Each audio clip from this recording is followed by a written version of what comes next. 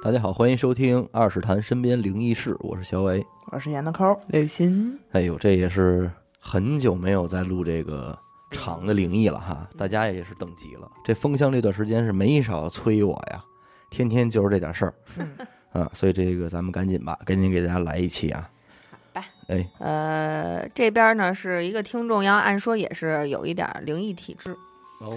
因为他说就是非常有规律，每年的这个3大鬼节他都会梦见家里去世的这些亲人们，就到点儿了，到点儿了，都有事儿都找他说，也是属于家里二姨那一块儿。对对对，主要梦见的就是这爷爷和奶奶，因为走的就比较近关系。有的时候呢是分着梦见，比如今年可能就梦见爷爷了，或者过2天梦见奶奶了。有的时候呢俩人一块儿梦见，在同一个梦里一块儿来，而且听众在梦里头还跟爷爷奶奶是有交流的，有互动有互动的，对，沟通。有的时候这沟通呢就不清呢。然后呢这呢又是转眼又要冬至了，前一阵没过年那会儿嘛，听众又梦着他爷爷了。他爸说也是，马上不是冬至了吗？应该送寒衣了。说那这样吧，你去买点那个锡箔，烧给他。然后呢，多买点，顺便给奶奶呀、家里这些列举列宗啊，都烧点过去。所以听众呢就去买了一点锡箔回来，和他爸还有他外婆仨人就一块折这个锡箔。我这么听应该是个南方人，因为锡箔这个东西应该就不是咱们这边的规矩。它就是叠元宝用嘛，应该是啊，对，应该是叠元宝用。对，而且管姥姥叫外婆嘛。这听众他爸还有他外婆一块折着这锡箔，一边就聊天儿。闲聊天，他外婆就问他，跟他爸说，哎，上回乡下那神婆还挺灵的啊。说就是那个请家里头过世的人上来的那个。说这个一请就上来，说的还都挺准的。请就来。然后他在边上他就听不懂了，说请什么呀？谁呀？好奇啊！他外婆说，哟，你爸你妈没告诉你？说听众说没人跟我说过。他外婆就开始给他讲。今年清明节的时候啊，他爸他妈回老家扫墓。他小姨呢就是一直就跟老家嘛，就带着他爸他妈还有他外婆一起去了一个斗婆那儿。这斗婆呢就是咱们平时说的神婆，一地儿一叫法嘛。明白。外婆说到那儿之后呢，都说挺灵的。然后呢进家门，那人就把这个听众他奶奶给招上来了。说这刚说要招这奶奶啊，没念2句，马上这人声就变了，就变成他奶奶的声了。这么快啊，声音是一模一样的。听众他爸就问他说：“你在那边过怎么样啊？钱够用吗？说你得跟我说啊什么的。”他奶奶说啊，我这边过得特好，钱也足够了。说你们自己呀，别太省着了。说你们呢现在也挺好的，事业也都干得不错，我挺为你们高兴的。他爸说他奶奶说完这些话之后，突然就生气了，就情绪就转换了。然后特别生气的时候就说，这个驼子呀心太黑了。我把我钱都给他了，他1分钱都不给你，最后这点钱全都让别人骗走了。这驼子是谁呢？驼子是他爷爷，因为他爷爷呀有点驼背。所以呢，他奶奶这辈子就管他爷爷叫驼子。但是因为啊，他们一家人是不在老家生活的。所以这个神婆也是他们第一次见的。这个神婆不可能，就是他可能隐约的知道啊，你请的是谁。咱们说他可以顺着说一说，过的表演一下啊，过得怎么样？这都是传统问答嘛。可是这个驼子，这个奶奶和爷爷这个专属昵称，他可是不可能知道的。明白。他爸听到这儿的时候就已经完全被征服了，就不能不信了。对，这时候就是奶奶就下去了。神婆呢又把这个他爷爷也给招上来了。问问驼子吧，问问驼子本人。对，驼子上来呢就哭。说我不对，都怪我。说我怎么能把这个钱全都把在自己手里呢？说我知道你跟秀兰撑起这个家不容易，最后这些钱还全都让家里亲戚给骗光了。说我不知道我就是走的这么急呀，等于什么也都没给你留下。这爷爷这爸爸也劝爷爷半天，说呀你放心吧什么的，这事儿都过去了，不提了什么的，现在都挺好的。这爷爷奶奶就算完事儿了。神婆呢又也是受邀啊，又把小姨夫也给请上来了。嘿，等于小姨的丈夫也是前一阵因为意外走了，不在了。给小姨夫这一上身也是哭得不行，说我错了，妈，我错了。说我那天啊就不应该去单位跟人喝那么些酒，最后把命都给送走了，最后还是小平把我弄回来的。说小平当时把我抱回来，就路上哭得那么伤心，说我都知道，说我真的错了，我闯大祸了什么的，就是一顿忏悔。明白。家里这些人都请上来了嘛，之后家里人反正就是他外婆就和他爸不是折着指脖嘛，金锡箔嘛，就说这点事儿。我觉得确实是挺神的，因为这个神婆说了很多家里头自己人才知道的事儿。对，那你别说，这东西还挺灵啊。对，就是那坨子一上来，他们家完全就被征服了。那肯定征服了。不是，你说这个，就比方说有突然去世的人问点密码什么的，就很必要，感觉对吧？对，还是这个我觉得真是比那个非常高效的一种媒介。对，因为他小姨夫就是意外走的嘛，就很多事儿可能也没有托付到。而且你按照这个逻辑想，如果这件事成立，那就意味着真的有下边，真的有另一番生活。对，就是人走了，就不是真的走了，他就是还能再跟你有另外一番意识的存在。对，咱不管说到底是阴间也好，还是什么也好哈。对，那这挺实锤的。这挺实锤的。对，今天我要说的这个事儿是听众的妈妈分了3次才把这事儿给听众讲完。嚯啊！那会儿听众的妈妈还是一小孩呢，11、12岁，小姑娘，她妈妈的奶奶，也就是听众的太姥姥，那会儿岁数也不小了，身体呢反正不是特别好，因为毕竟年龄也大了。这个心脑血管这一块一直就是大小毛病不断，经常会去医院看病。太姥姥一共有5个儿子，听众的姥爷排行老4，再加上成家比较早，所以呢就是搬出去住了。太姥姥就跟自己的小儿子一块儿住，一般都是这样分配吧，老太太跟老小住在一起啊。但是呢，其实就是说是分开住，但也都住同一个村里，就也没隔太远。这老太太虽然是跟自己儿子住在一块儿啊，但是人家家有这个规矩，伺候老太太就是哥几个轮班儿，那也挺公平啊，挺公平。这一天呢，就轮到听众的姥姥去给送饭去。那老人也起得早，做完饭6点多就给送去了。那也太早了。这老太太也起得早，对，他们觉少嘛。到院子里一看呀，这老太太那屋房门还没开呢。哟，那甭问了啊！这听众吴姥姥，就是那小姥姥，就说可能还没起呢。睡多了，要不一会儿再来吧。这一等又半个钟头过去了。那这就不是什么好兆头了。所以大家就觉得有点奇怪，但也没有说特别在意，想着可能是昨天睡得晚，今天想睡个小懒觉，对吧？也没敲门。但是听众姥姥就等不了了，这个地里还有活得干，得下地。这样一来呢，就把送饭这活交给了听众的妈妈。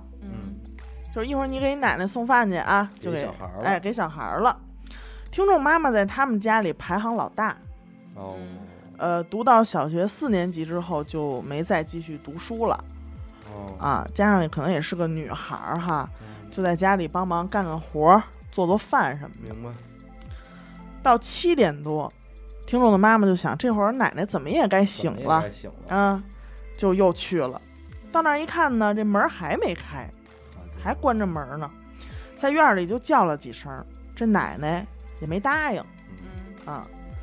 这会儿就觉得不太对劲儿了，但就他自己一人，大人都下地干活了，他上去就推了推这门，结果呀，这门他是从里边拿木头给拴上的，顶上有门栓。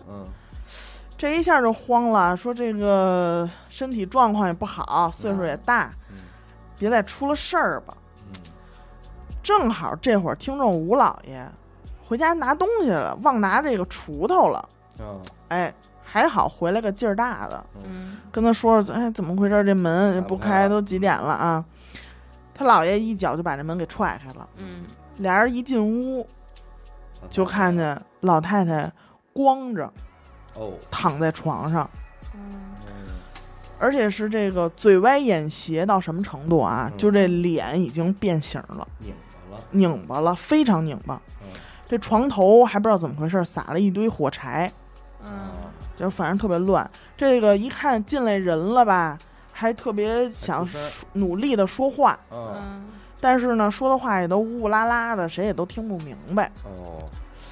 后来这一看就分析啊，说这没准这中风，嘴歪眼斜嘛，就赶紧请村里有一个诊所，那儿有一大夫，说你给瞅瞅吧。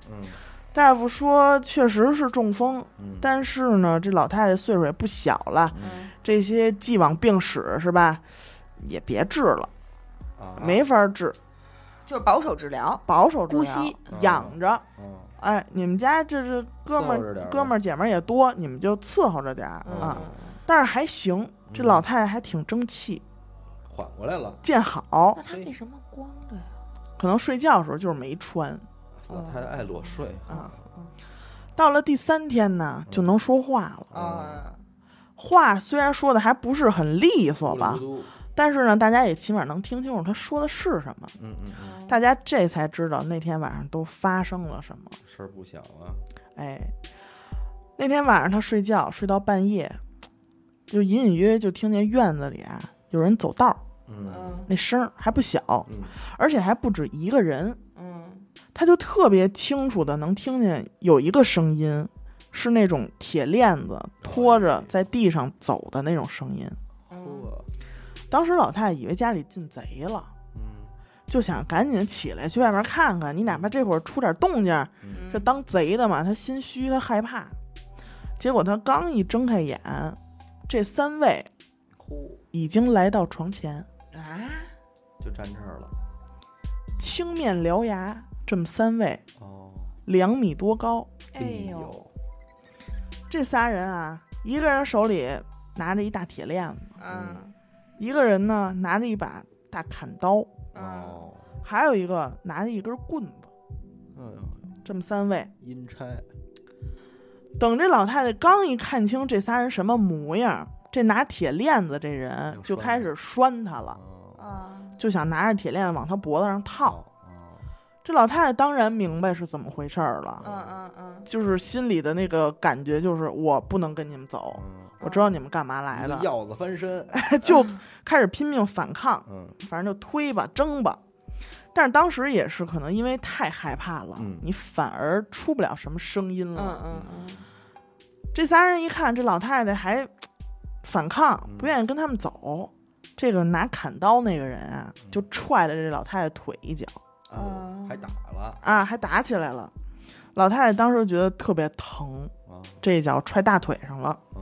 说这个肯定是阴差，阴差怕见光，他自己还挺这个意识还是挺清晰，对，就想摸灯绳，想把这灯绳拽开，但是就怎么也薅不着那灯绳，但是这老太太抽烟啊，火柴，枕头底下有一盒火柴，他就摸去了，把那盒火柴，但是他特哆嗦，因为这情景确实害怕，该害怕还是得害怕。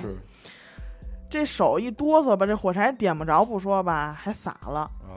哎呀，就本来就是着急，结果越着急越着急，但是心里还是非常坚定的，就是说我绝不走，我不能让他们给我拴走，顽抗到底。就在这个双方持续拉锯的时候，这会儿老太太就听见外边传来一声鸡打鸣，哎呦，就随着这声鸡叫，这仨人就消失了，不见了，也不争吧了。但是当时啊，听完老太太说的这些话，这老爷这一大家子都是坚定的唯物主义者，没带信，没带信的。而且当时好像是就是无神论也是一个社会风气，打倒一切牛鬼蛇神嘛。对对对，也不敢提这事儿。对，不敢提，就跟老太太说您啊，做噩梦啦，再加上本来就高血压、心脏病的，中风了啊，就很科学的给解释了。这老太太就非得把裤子脱了，说你们看看这是什么？哎呦，就给这几个儿媳妇儿一看，这大腿上有一大片淤青，而且就是一个鞋印儿，的形状，而且那鞋印儿不是一般的鞋印儿，看着呀，怎么也得是45、46那么大脚，2米高呢。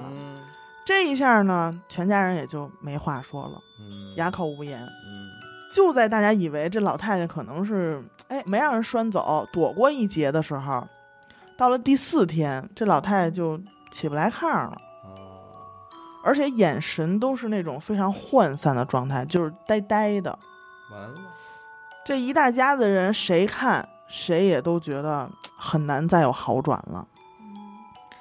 这几个儿媳妇呢，就帮老太太把寿衣换上了。大家也都肯定之前就有准备啊。这一群人呢，也就都守在老太太身边了。第5天、第6天这2天，老太太就在床上穿着这寿衣就在那躺着。这眼神还是那种不聚焦的涣散的状态，但是呢，看着看吧，就这脸，有点越来越红润，有光泽了，皮肤好了。但是这会儿家里人也就都有个准备了，可能是老太太大限将至了。终于是在第7天，老人家咽气了。入殓以后啊，依照老理儿要停灵3天。这几天几个儿子也都守在灵前，但是其实当时他这个时间点啊卡的就已经是国家非常严格的在抓土葬火化这事儿，对，查的特别严。他们家人就为了不火化，就没有举行葬礼，偷摸埋了，也没有通知亲戚们，就是3天之后偷偷摸摸就给埋了。除了几个来帮忙的邻居之外，根本没有别人知道。但是奇怪的事儿又发生了。自从这老太太下葬以后，每天一到下午就能听见猫头鹰叫。其实这个猫头鹰叫就是不是什么好事嘛，对吧？而且这个猫头鹰虽然你知道这是猫头鹰在叫，但是那声音听起来很像一个人在笑。哎呦，那可是这么说啊，不怕夜猫的叫，就怕夜猫的笑。而且声音特别大，他们听着就感觉很近，就像在自家房那个屋檐上叫一样，特别瘆人。有时候像是一只，有时候又像是一群。但是你就找吧，哪儿都没有，没有猫头鹰。这个声音啊，就从老太太下葬以后，差不多是农历的7月份，一直叫到第2年夏天啊，叫了1年，差不多。习惯了，每天如此，就从早到晚就这么一直叫。就这个声音叫的，村里的人也都人心惶惶，特害怕。有的人呢就想说，要不去找个人给看看这怎么回事啊，对吧？但是几个老爷都属于唯物主义者，根本也没管这些。直到有一天，听众的妈妈做了一个梦，在梦里就梦见了自己的奶奶，就是听众的这个太姥姥。在梦里呢，就是妈妈并没有意识到自己的奶奶去世了，还特别高兴，说哟，快进来，就请进院了。刚一进院的时候，老太太就说，嘿，哪儿都没变，就这门口变样了，跟以前不太一样了。但是听众的妈妈在梦里也不知道奶奶说这话什么意思，但是还是挺高兴的，就感觉是一个很长时间没有见了，特别想她，就一个劲儿把这个奶奶往堂屋请。堂屋就是北屋啊，一般都是主人啊住的这个北屋。但是奶奶就非要去东屋，说我不去北屋，我去东屋。说完自个儿就往东屋走。但是听众知道这东屋没有什么东西，就放的那堆杂物，连个坐的地儿都没有。然后听众的妈妈就在这个奶奶后头就跟着她进去了，说看上东屋干嘛去呀？结果刚走到东屋这门口，在梦里听众的妈妈就别过这根弦儿来了，说哎，说我奶奶不是没了吗？反应过来了，还没等他问出口，这老太太一回头，就是一张紫色的脸，而且非常肿胀，就是一个肿胀的紫色的脸，眼眶是凹陷的，但是眼球是突出的。我觉得最可怕的是这张脸没有嘴唇。哎呀，那应该就是此时此刻的真实样子。对，我也是这么想的，对吧？对，就是没有嘴唇，只露着这个牙，牙也是残缺不全的嘛。听众的妈妈在梦里都吓傻了，就已经，因为刚才还挺好的奶奶是吧，挺高高兴兴的，就开始往后退，退了好几步。但这会儿老太太一看自个儿这孙女害怕了，就开始笑。哎呀，那不更害怕了？这个声音听众的妈妈再熟悉不过了，就是夜猫子的，就是每天都会出现的那个夜猫子的笑声。结果再一转眼，这老太太一下就翻到房梁上去了，在房梁上面又蹦又跳，还是那个持续的在发出猫头鹰的那个笑的声音。以往啊，要说做这么一个噩梦，这肯定一激灵就醒了。但是这个噩梦并没有让听众的妈妈惊醒，非但没有醒，这个梦还在继续做，还延续。在梦的最后的时候，家里人请来了念经的，这么完整，和尚，来给念经来了，然后才醒的。这么完整啊，把解决办法都梦着了。对，反正最后从那噩梦里醒过来的时候，整个人就已经湿透了，出的汗就已经湿透了，床单都是一个印儿。对，但是因为家里的长辈呢都是唯物主义者，所以妈妈并没有把这个梦告诉告诉他们，而是告诉了自己三大爷家的姐姐，就是听众得管她叫姨呗，对吧？他这才知道，听众的姨每天晚上其实都能听到奶奶在屋里走来走去的声音，因为他们的奶奶是裹小脚的，所以那个是那种小脚走路才会特有的声音。等于老太太就没走，听得特别清楚。反正听众的妈妈就跟他说呀，说在他们那儿就是传说啊，子女在老人在世的时候如果不孝，才会回来吓唬子女。但是呢，其实听众这几个姥爷姥姥对这个太姥姥非常孝敬没有不孝的事儿。所以后来他们猜测呢，应该是他去世的时候，他这个日子或者时辰犯冲了。而且呢，在他们当地，如果谁家要办点白事儿，都要请一个叫二指先生来给看一看，管管。对，如果呢没事儿，还则罢了。如果有犯冲的地方，都会让这个二指先生啊用一些小方法来化解一下，对，化一化。但是当时他们一家不是为了逃避那个火葬嘛，对，着急下葬，就没有请先生来看。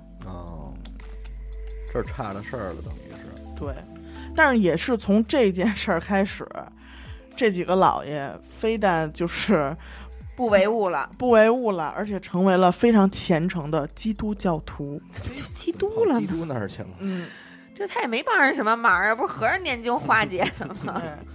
所以我觉得也是，可能如果这个梦最后是梦到这儿了，我觉得可能也是一个化解吧，对于他来说。可能在梦里，奶奶也想把这事儿了了。你说这宗教啊，他这佛教半天跑基督那儿去了，是吧？我给你讲这个，这宗教这个，你看你晕不晕？尤其是我跟你说，刘雨欣，你听完了，你估计都得陷入沉思。您快给我说说。你肯定的啊。你们还记不记着我之前讲过一个，就是说爷爷在一个那个牧场，宰羊。是吧？完了后来他爸爸小时候是怎么着去那个小房子还见着一大头正回头的那个还是那个听众应该应该还是那听众投来的。这个是他这种算是有一个前传背景，然后再回到现在，怎么回事呢？还是这听众的爷爷，是60几年那会儿，爷爷那年是20多岁，特殊时期呢，由于这个爷爷这个家里成分不太好，就给下放到这个畜牧场里工作去了。什么是家庭成分不好呢？其实说白了就是说家里条件好呗，钱搁咱们今天说就是家里条件好呗，对，是吧？那这条件好的这孩子该有的这点基本素养，这爷爷都不差事儿，你知道？听众说了啊，爷爷年轻时候长得挺精神，挺帅，相当帅呆。哎，而且肚子里有墨水儿，这有文化，学过书啊，所以就比同级别的这其他的这些个牧场的牧民就强，谈吐不一样，而且最重要的还会吹口琴。哎呦，那这在那荒郊野外的这个畜牧场里，这就算是绝对的帅小伙，拔得头筹。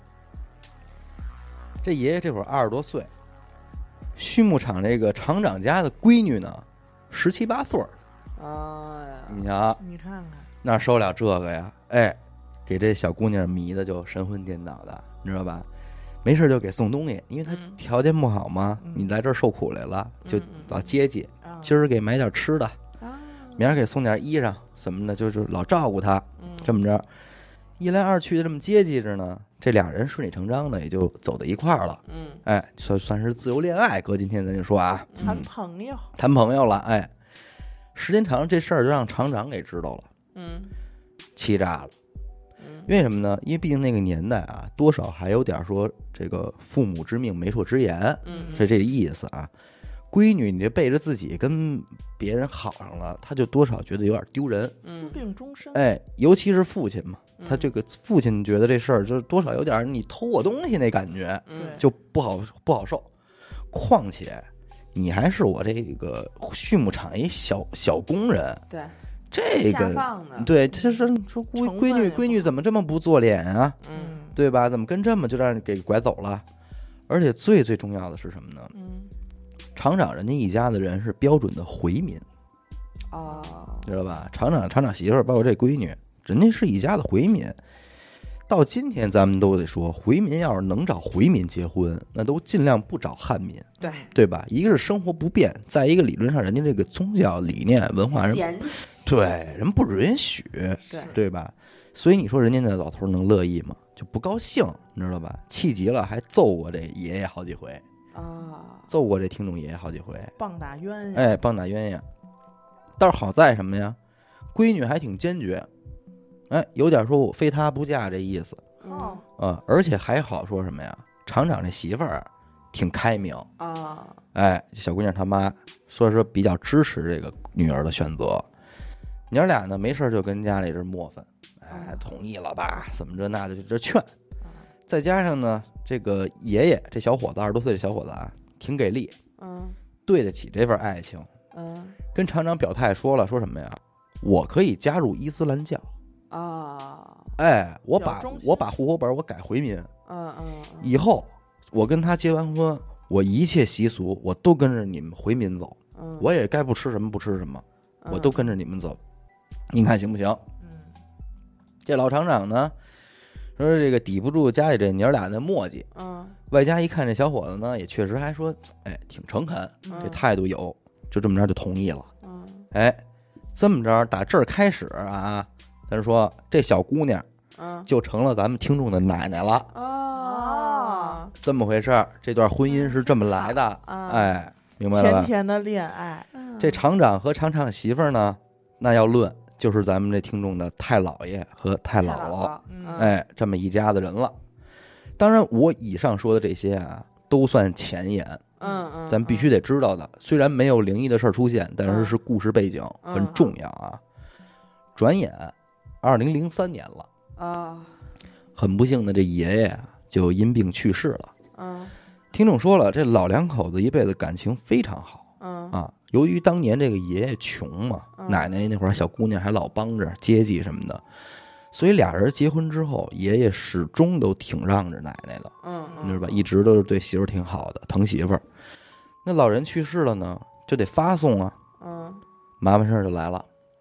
啊，因为他不是正根儿的回民。对，按理说啊，当年爷爷说加入了这伊斯兰教，那这身后事理应就得按照回民的方式去料理。对，而且爷爷活着的时候也同意了，说可以按照回民的去办。但是爷爷的弟弟妹妹们不同意。人家没改，人家还是自己哥哥呢，是不是？就不太乐意，说觉得我们这也不是入赘。他俩人结完婚的孩子不也姓的我们家姓吗？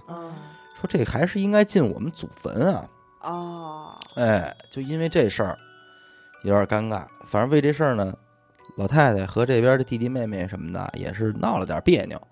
但是最终呢，还是按照回民的方式就给下葬，还是给办了，知道吧？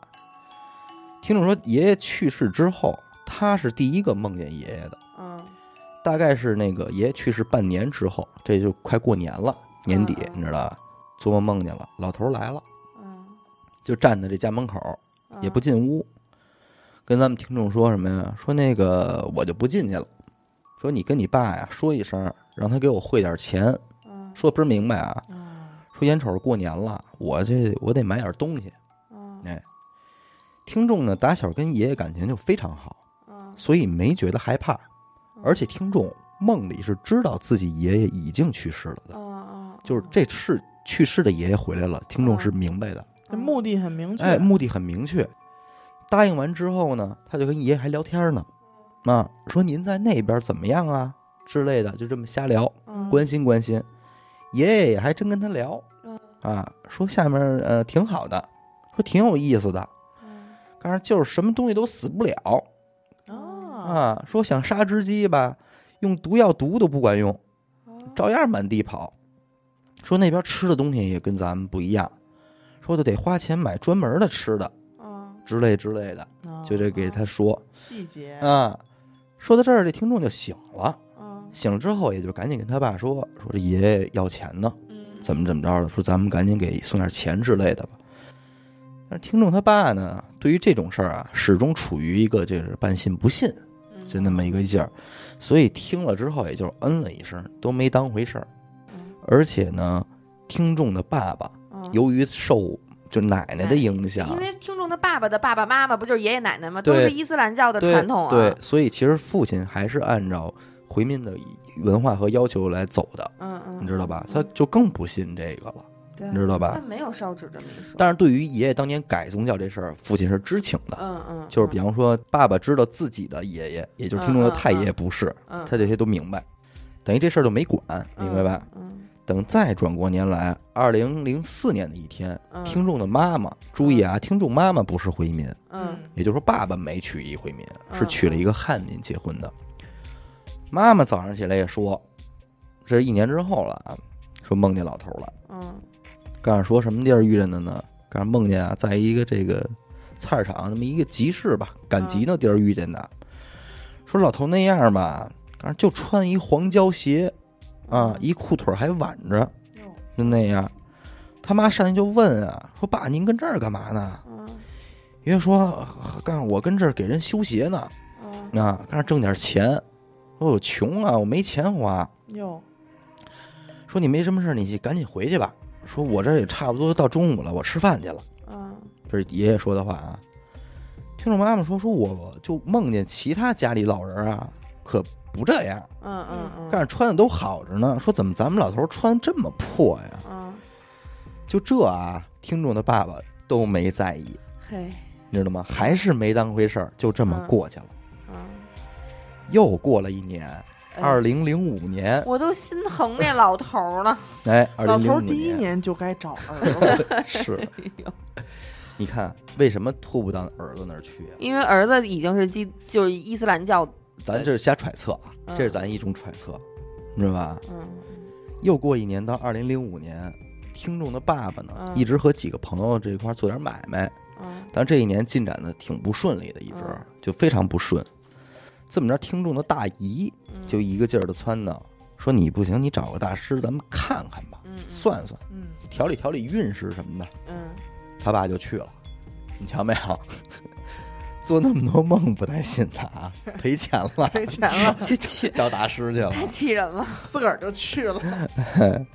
最牛逼的事儿到了，到大师那儿啊，听众爸爸自报家门之后，大师这么一看，皱眉头了，说你们家这怎么这么奇怪呀？这香火跟祖上没连上啊，断层了啊！我说怎么看你们家感觉像是自己单起了一支儿啊？说这谁能保着你们呀？说你看你们家老头多可怜啊，一没钱花，二没衣裳穿，都是捡人家那不要的穿身上了。而且你们家老头啊，怎么没人收他呀？自己一人跟这儿。哐，这堆话一说，在场人都傻了。大师人家不明白具体怎么回事，他自己家里人明白呀。赶紧的，大姨也是老迷信这块的了，全交代了，也服气了，把家里这点错综复杂的关系一五一十的就跟人家这么一说，怎么着，我们这原来是汉民，后来因为什么改的回民，哎，怎么着的。这一说，这大师想明白了，说这是我说怎么这样呢？说你们家老头可不容易啊，说根底下哪边都不要他，哎，上人那边回民不理他，汉民这边也不收他，可不就只能自己一人了吗？赶紧家里人就问呗，说那您得看看这事儿怎么咱们解决一下啊。大师也懵了，说你们家这情况我就没遇见过，我也不知道该怎么算。说这整不会了，说你啊，那你不行，你先给老头烧点纸吧，烧点衣服，烧点纸，先解解燃眉之急啊，起码咱先让老头在那边过得好点儿，别再这么苦着了，这不就这么着呗？就这样，回家之后一家人也还愁半天，给钱，怎么给？烧啊，烧。听众的妈妈是汉民，说干脆咱就烧纸钱啊，对呀，说我每年给其他老人我就这么烧，都好着呢，人家那边穿都好着呢，我梦见啊，咱就这么烧吧。但是听众爸爸从小在奶奶的熏陶下长大呢，走的一直都是回民的规矩嘛，所以犹豫再三之后，还是去找了阿訇。哎，人家的有这么一条路线，把这个钱和衣服给了阿訇，让阿訇给念念经什么的，咱们两头都别落下，就是汉民这招咱也使，回民这招咱也用，我明白，这么着，哎，特殊情况咱就特殊对待嘛。说回民操办这事儿啊，是直接把东西给阿訇，阿訇收下阳间的东西之后，然后念段经，这东西就算是过去了，哎，阳间有什么，下边就是收到一份一模一样的，这么个给。后来还有一个什么事儿啊？爷爷下葬这墓地啊，离这市区挺远的，外加上咱们听众又得上学啊什么的，反正就是阴差阳错的吧，就是下葬之后一直也没去给爷爷上过坟，一直都是到了这个2012年了，咱们听众都上大二了，哎，这就又梦见了爷爷一次。这都是多少年之后了啊？但是梦里呢是在这个校门口遇见的爷爷，但是这回不一样了。爷爷穿着一件风衣啊，也换上了，也不是破衣拉撒了。说听众说你这么多年，但是你也不知道过来看看我，啊，还得我过来看你来，啊，就这么着，但是爷俩就一边溜达着，一边就聊会儿天，反正就跟平时这长辈遛弯聊天对话一样，数落他什么的，一路聊着啊，刚是一直走到了一个铁路的旁边。哎，人都看见铁轨了吗？爷爷说得了，说你赶紧回去吧，别送了，说我自己回去就得了，说铁路那边你过不去，啊，说完呢，这爷爷走过铁路，慢慢就这么消失了。听众这也就醒了，说这也是截止到今天听众最后一次梦见爷爷了，但是感觉那个梦呢不一样，是彩色的，明亮的，也很温暖。说这么看呢，爷爷应该在那边也缓过来了。因为毕竟没提钱的事儿了，也没说哪边的好使，没说，对，但可能经过一番操作以后收到了。反正另外咱们听众还说补充了一个小细节啊，说自打那个大师那事儿回来之后，虽然他爸还是去找了阿訇给爷爷送钱，但是每次呢给身为汉民的太爷爷烧钱的时候，一边烧纸一边也开始念叨上了，而且说什么呀？说您呀也别光自己花，哎呦，碰见我爸了，你也给他他们哎呦，我的天，给他们分点，怎么着的？最后听众也是把这个迷思抛给了咱们啊，说到今天我也还是疑惑，说听众的爸爸呢户口本上是回民，也一直都是受的这个回民文化熏陶，但是妈妈又是汉民，说这要是他们俩100年之后，我又该怎么处理呢？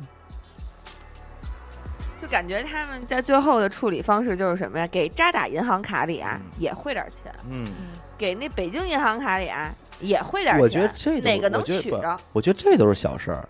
问题的关键是什么呀？钱不钱搁一边，爷爷和奶奶在下边到底能不能相聚啊？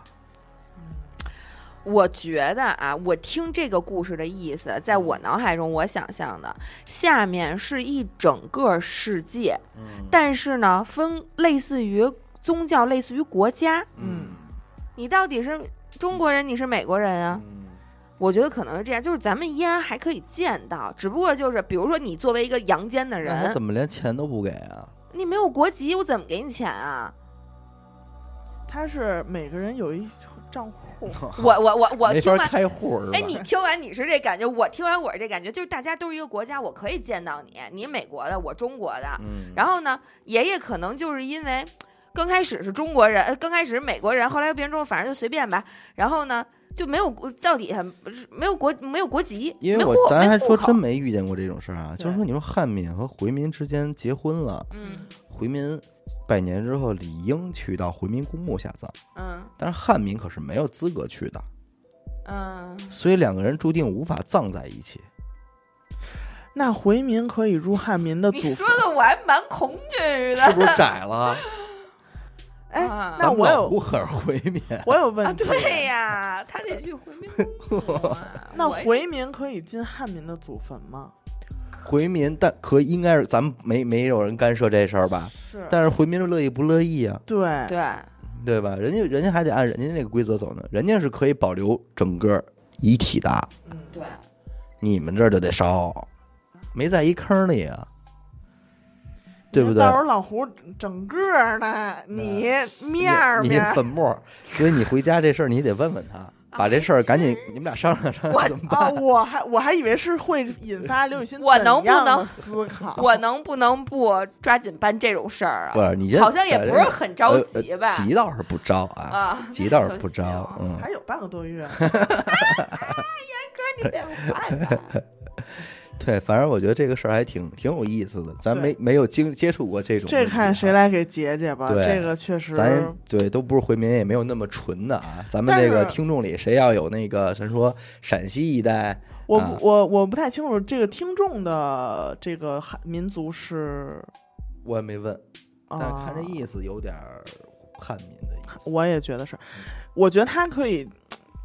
现在说这是不是早点？这个听众现在有这种思虑，真是100年后他该怎么办啊？100年以后，我觉得他可以分成2份儿，爸爸有一份儿，妈妈有一份儿，就是不同的对待，我觉得是可以的。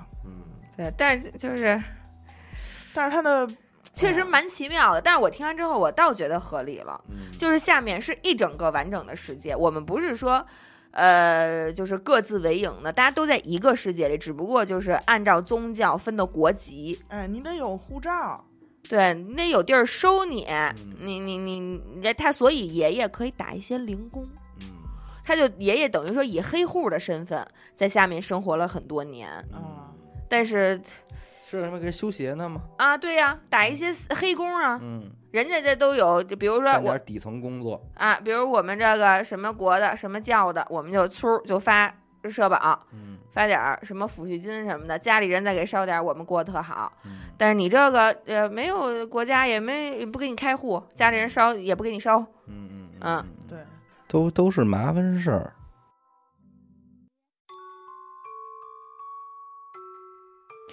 你说起这个爷爷，我这边有一个听众爷爷的事儿，这个呢是他爷爷30多岁的时候发生的这么一件事儿。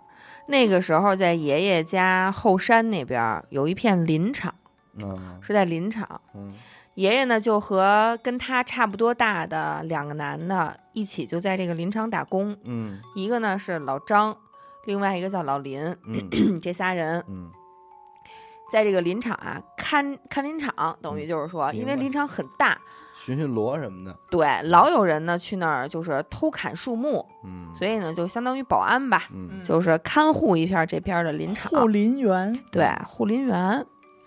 有一天晚上，他们3个人一起出去巡逻的时候，走到这个林子里头，就发现了有一个人躺在地上。因为当时呢是冬天，这林子很大很大，在林子里头迷路了、冻死了这种事儿非常常见，其实就是很常见的。这听众爷爷上去了之后呢，就给这个他趴在地上这个人翻过来了，看了一眼，确实是死了，没气儿了啊。但是因为这种事儿呢经常发生，所以3个人都非常淡定，也都就是有应对的方式。因为老林他的胆子比较大，所以呢他就负责待在原地，看着这个尸体，看着尸体，别让这个尸体啊被野兽给叼走了，明白，对吧？爷爷和老张就往回走，去上报一下，发电报，对，上报一下，报告一下，再回来再说把这个是因为还得拿点车什么的，你想死人死沉的嘛，你不可能说你发现了立刻3个人就能扛走，他们要拿一些工具把这个尸体运出去，运到他们的就是值班点儿。回去了之后，等他们俩上报完了，发完了电报，拿好了东西，往回走的时候，走到一半啊，就看见一个人就跌跌撞撞的往这边跑。谁呀？就是老林。然后呢，老林看着他们了之后呢，张嘴想跟他们说点什么来了，但突然就不说话了，说赶紧走吧，低着头拽着这个爷爷呢你听着呀，这根本就不让问呀，拽着爷爷和老张就往回走，要回去，就这一路啊，就是连走带跑的，也瘸哒哒的，就回到了这个巡逻点儿。爷爷和老张看这个老林，当时就身上已经就是花了，就是走的嘛，一路跌跌撞撞的嘛，身上还有手上还有血什么的，就一看就挺着急，非常惊慌，都不是挺着急。回到这个屋里之后，这老林就把这俩人就给拽到自己那屋去了。进了屋，还没等这俩人张嘴开始问呢，老林就说了，就把怎么回事给他们俩讲了一遍。学舌了啊？怎么回事呢？爷爷和老张走了之后，老林啊突然就来了一股变异，说想上一厕所。他就在这离这个尸体不远的地方找了一个树桩子，就蹲下了。这解了裤腰带呢，正跟这儿上着呢，因为他这边眼睛不也能瞥着那尸体吗？上一看，尸体没了。他一下就慌了呀，就左右这么找，就这么惊慌的找的时候，拿余光一瞥，觉得自己这脚底下不对劲，再低头一看，一张大脸，就是尸体的那张脸。这老林当时就惊了，提上裤子撒腿就要跑，就是躺在他俩腿中间，对，就躺在他俩腿中间呢。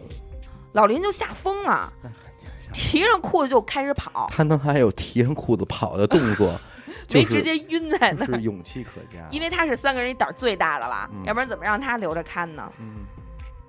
他跑的时候余光就也得找啊，因为这个人的本能，你在躲这个东西，你总得看他在哪儿吧。一看又没了，又找不着了。但是他就一路就开始往前狂奔，他也没想。跑到一半的时候，看见这个爷爷和老张了吗？不是，当时他其实就想说，但是为什么没说呢？他刚要张嘴，撇头一看，就在离他们仨不到50米的一块大石头上，那个尸体正在向他们招手。跟老林这一边乐一边招手呢，老林就没敢言声，拉着这俩人听汤的就往屋里跑。不是说到这儿了吗？这仨人一听啊，都挺害怕的。这个下意识的反应，咱们也是同样的。我跟你讲这种事儿，你下意识的反应，你会环顾一下四周。对呀。结果一看不要紧，就贴玻璃上了。贴玻璃看他们仨呢。就整张脸贴在玻璃上，正往里瞅呢。像不像我玩专家电报找你的时候？哦，然后这仨人也吓疯了，就抱成一团，就缩在炕的最里角。这也太吓人了，也真的是哪儿也去不了了，没办法了，仨人就这么缩着。这一整宿啊，就听见这个人绕着这个屋子不停的走。他倒是不进来，他就一直啊，就听见这个屋子外边就是有脚步声的。终于这仨人也算是熬到天亮了。天亮了，推门出去一看，哎，胆子也就大了嘛，而且脚步声确实也没有了。三个人一起出去推门一看，因为我估计啊，这个听众当时爷爷所在林场应该是东北，因为他说很冷，经常会冻死人啊，又是大林场啊，应该就是东北那些林场。地上都是雪，所以脚印儿是清晰可见的，密密麻麻的绕着这个屋子的脚印儿一圈又一圈，一层又一层。他们确实没听错，确实有人在走，是有脚印儿的。然后三个人再返回林子里头，再就是地毯式的搜索那个尸体，没有了。但理论上啊，这是一个想法，如果有雪的话，这个脚印理论上是可循的。它是只是绕着圈儿，没有走的，也没有来的，只有绕圈儿的。你怎么分析这感受这？因为咱真没遇见过，没听过这个时候。你要说他是个活人，就是没死。他们仨确实是看见这个人。如果说是一个经常处理这种林子里边有冻死的这些人呢，那这个人打眼一看你就知道这人肤色呀什么的，你就知道他这个人死了还在不在？对，是死了是没死，对吧？然后呢，就是说你要说他是一个死人，他又如此的瞬息万变。而且我说句实在的啊，他要是活人，他做不到。他做不到悄无声息的。你想夜里的林子，那老林跟那儿干嘛呢？不就是看着别有野兽吗？老林肯定耳朵贼着呢呀，没声儿，啪，俩腿中间。因为你说这个故事，我可能脑子里边脑补出来的画面也是在东北的某个林场里啊。对，所以我觉得这个尸体应该是被某个仙儿给用一下给用了。哎，有道理，对不对？有道理。因为不然，如果这是一个鬼的话，这太猛了吧？啊，我觉得要说是仙儿，我觉得可能会合理。对，然后这三个人也是因为，就是爷爷、老张、老林这仨人，就是因为这件事儿，全都辞职不干了。是，别干了，没法干了。怎么看啊？这场子还那可不嘛。如果我是老林，我可能这辈子都不想在野地里上厕所了。你可能就有提裤子站起来能走，我不能了，我绝对瘫软。对啊，就刚钉在那儿了就。对，也就是老林胆儿大。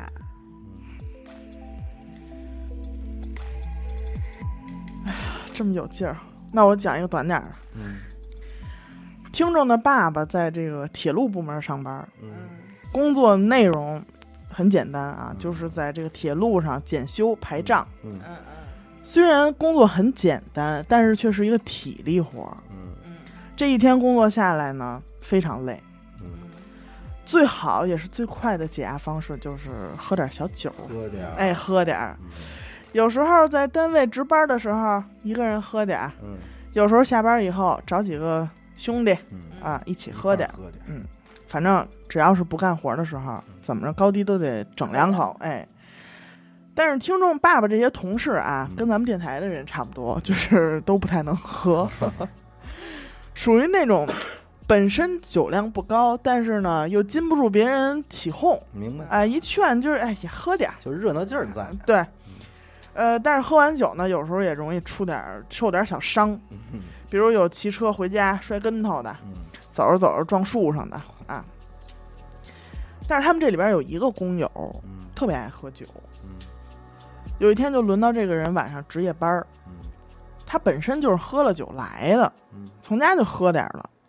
值夜班的时候也没事儿干，一个人待着也闷得慌，就跑到隔壁工区，他们可能是分这个一个厂子，然后分谁负责哪一段啊，都是相同的工作，差不多都认，就跑隔壁工区喝酒去了。哎，这隔壁工区有几个爱喝的啊，正跟宿舍里这儿推杯换盏呢。喝着喝着呢，也都喝的有点多了，都东倒西歪，找地儿都摘歪着。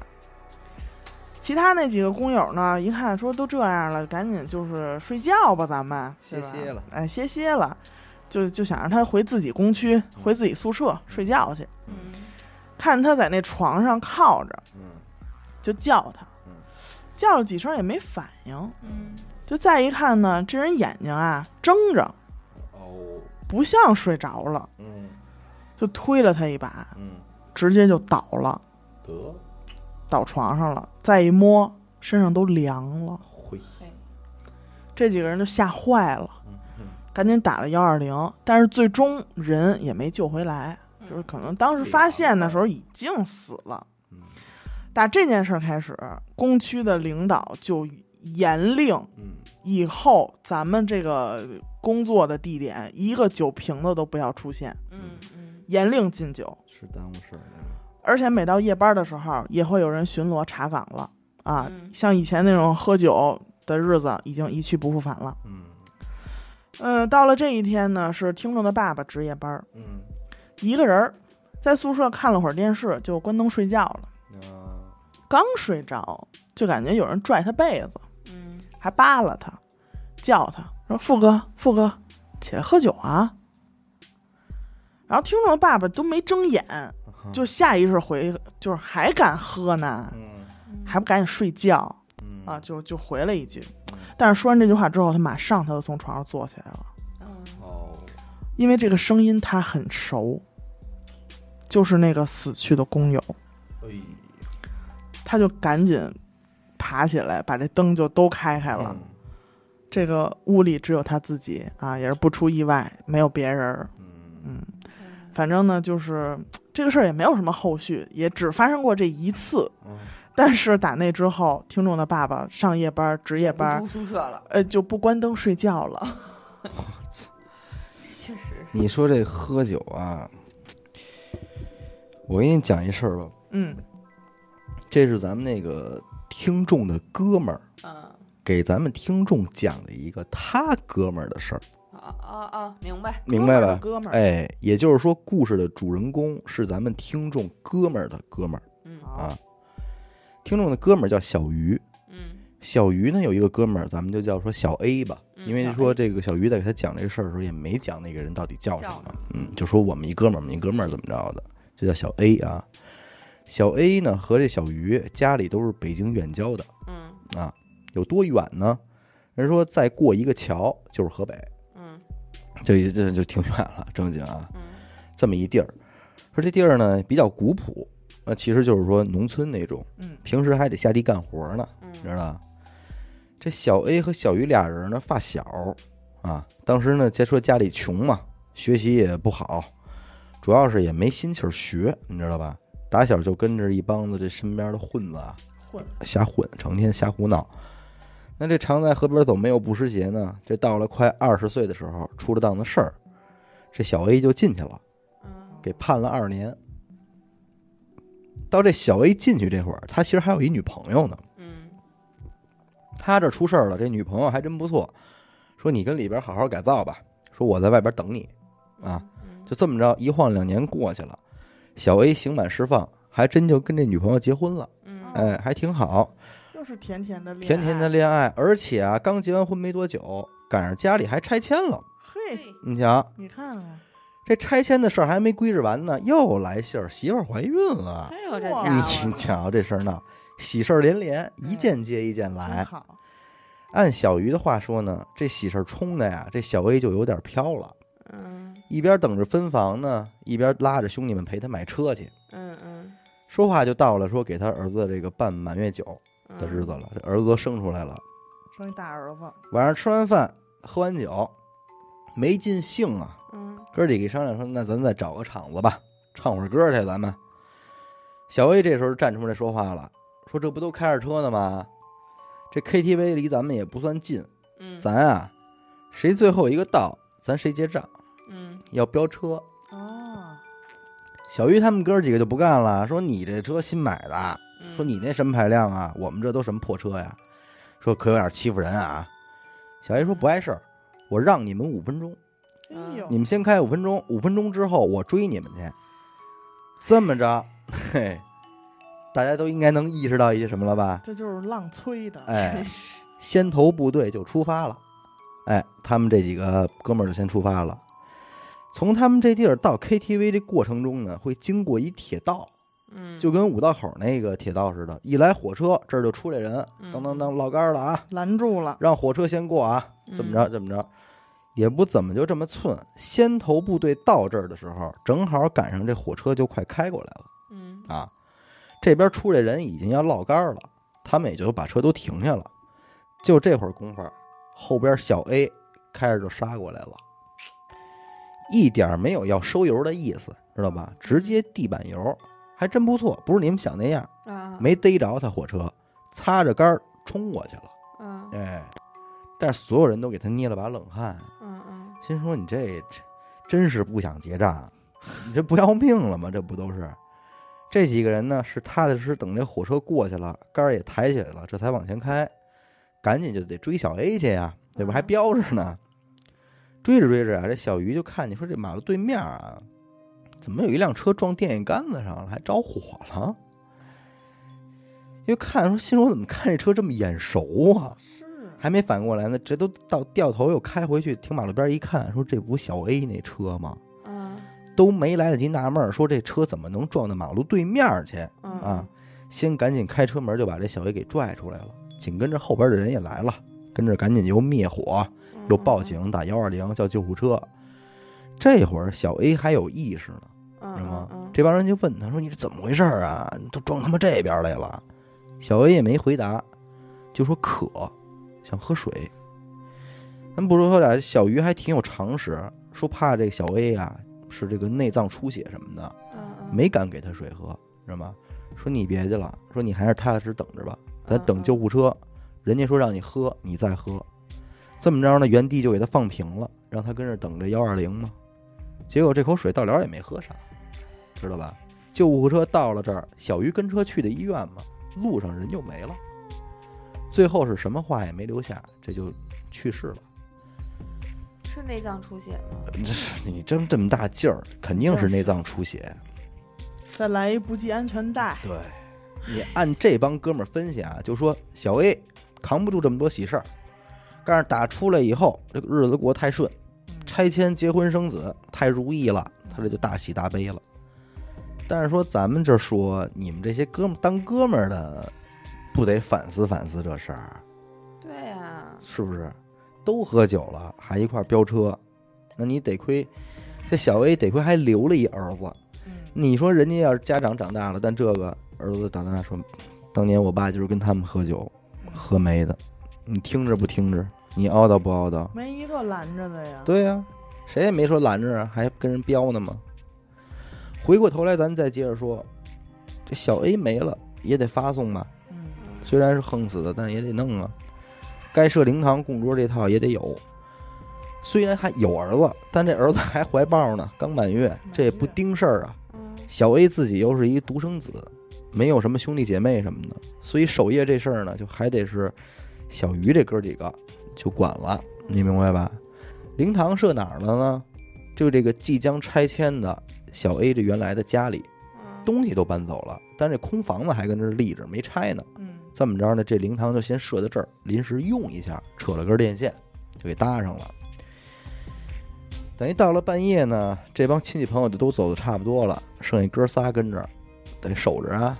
这还一宿呢，赶上说这大眼瞪小眼的也困，也不是事儿，还犯困，拽了副扑克牌，仨人说斗地主吧，斗上了。这一边玩，仨人还跟这就聊，说这要是搁以前，这小 A 肯定这把着牌不撒手，赶咱仨肯定有一个玩不上的，怎么着呢？这正聊着呢，斗地主嘛，三家发完牌了，最后这3张牌找不着了，给闷搂了。哎，这小鱼就纳闷了，你要说咱刚开始玩，少牌也行。你要说是玩到最后不玩了，少牌也行。问题是刚开始玩的时候都有底牌，就是牌的数量没有问题。这刚说完，小 A 爱玩斗地主，爱玩牌，这3张牌就没了，说不过去啊，没收了。仨人就害怕了，就互相骂，说他们可不带这么闹的啊，说这会儿这斗缺德啊，说赶紧以为谁藏了，说谁藏了赶紧掏出来啊，别这吓唬人玩。结果仨人都说没拿，因为咱们平时也玩牌，少牌这事儿咱也发生过。但是为什么他们紧张呢？因为这灵堂实在太空了。明白。你知道吧？没有任何东西？你说你找东西，你不用找，就跟谜底儿都跟谜面上，谜底儿都跟谜面，你抬眼一看就一目了然。你说掉地下了，伸手就能捡着，你就肯定跟那儿呢。这一下仨人就慌了，小鱼还特主动。说这呀，咱也没外人，我自证清白啊！大夏天的，直接站起来脱一光眼子，抖楞衣裳，没有。仨人那哥俩说行，照做吧。仨人夸都脱了，都抖了，确实没有啊！你们分，确实没有。一对眼神儿，哥仨就把剩下的牌也扔火盆里就烧了。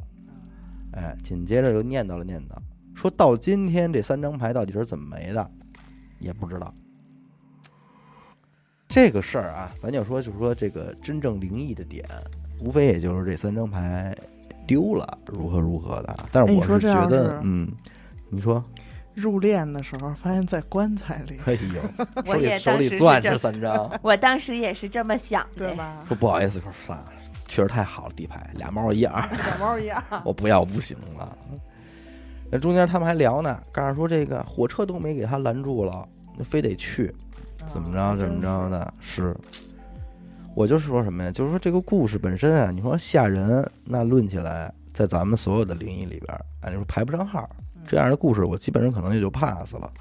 只不过我是觉得这种实际的案件啊，事件本身啊，冲击力还挺大的，对吧？毕竟你说为什么一个人在这么好的一个状态里，非得去做这种冷静下来不会干的事儿？对。太自信了，就说白了就是真的有些人常喝酒的人啊，是有喝完酒还爱开车的习惯，而且是越喝完酒越爱开车。对，但是我身边也不乏这种人，可是我身边但凡是这种人，光我知道的没出过事儿的。对，而且基本都不是小事儿。但是非常庆幸的是，就是他们人都没什么事儿，但是车撞报废了的可是大有人在。就是因为这一撞，这辆车就只能再换一辆车了，没法修的那种，特别多。所以我是真的也借着这个故事再呼吁一下听众，别干这种傻事儿。真的是，这车太危险了。其实听你讲完之后，我觉得我这个也是跟你这个异曲同工吧。其实都谈不上是灵异，但是确实是让人挺唏嘘的啊。说有一村里，住了这么一户人家啊，这家哥5个，故事里出现的呢是2哥和3哥，还有老五，235，像这配置。老五最小啊，他在家里啊最受疼，明白。但是这偏疼的果子一般他不怎么上色儿，小时候本来孩子挺老实，但是长大以后不知道怎么回事就学坏了，上魂了。好在是适婚的年龄，也顺利娶了个媳妇儿。这个26、27岁的时候，媳妇儿也给他生一儿子。其实，在农村这个岁数生孩子已经算晚的了，晚婚晚育。后来这老五就有一毛病，爱喝酒。也是爱喝酒，已经到了酗酒的程度。喝得特别凶。就这一年到头啊，按他2哥的话说，没有几天是清醒的，就这人，就完全就是一酒腻子。喝完酒还不算完，还爱闹事儿。出去得跟人找架打去，真行。打完人还得是他2哥、3哥给他平事儿去。你说这个人怎么弄？没辙。你说2哥、3哥能不管他吗？肯定，对吧？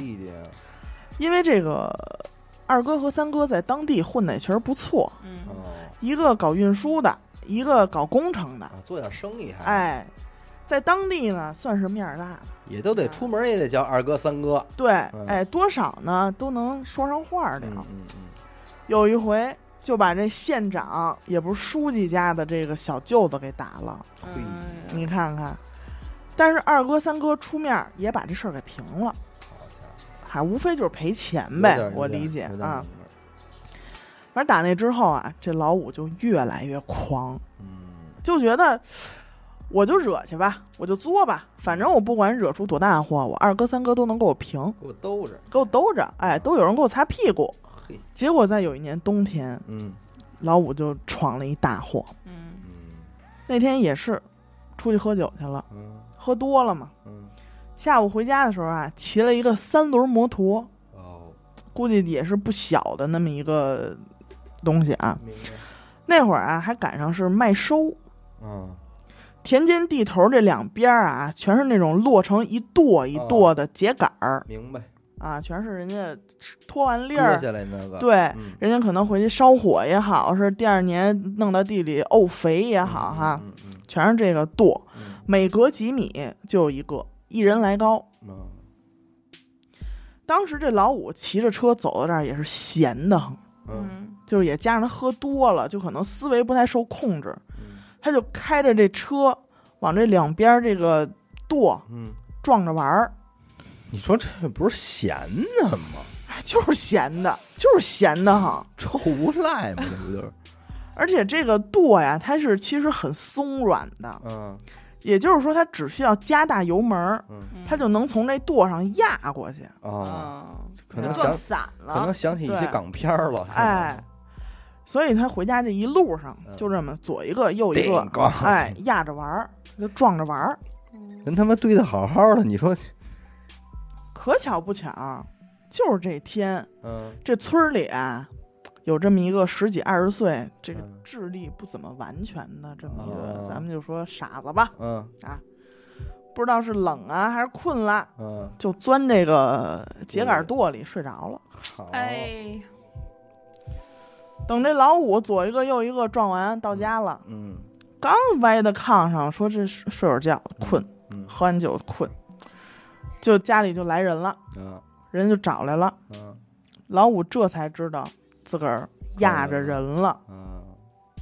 来的这人啊，就是傻子家里人，说我们就是找着你这3轮车这印儿来的。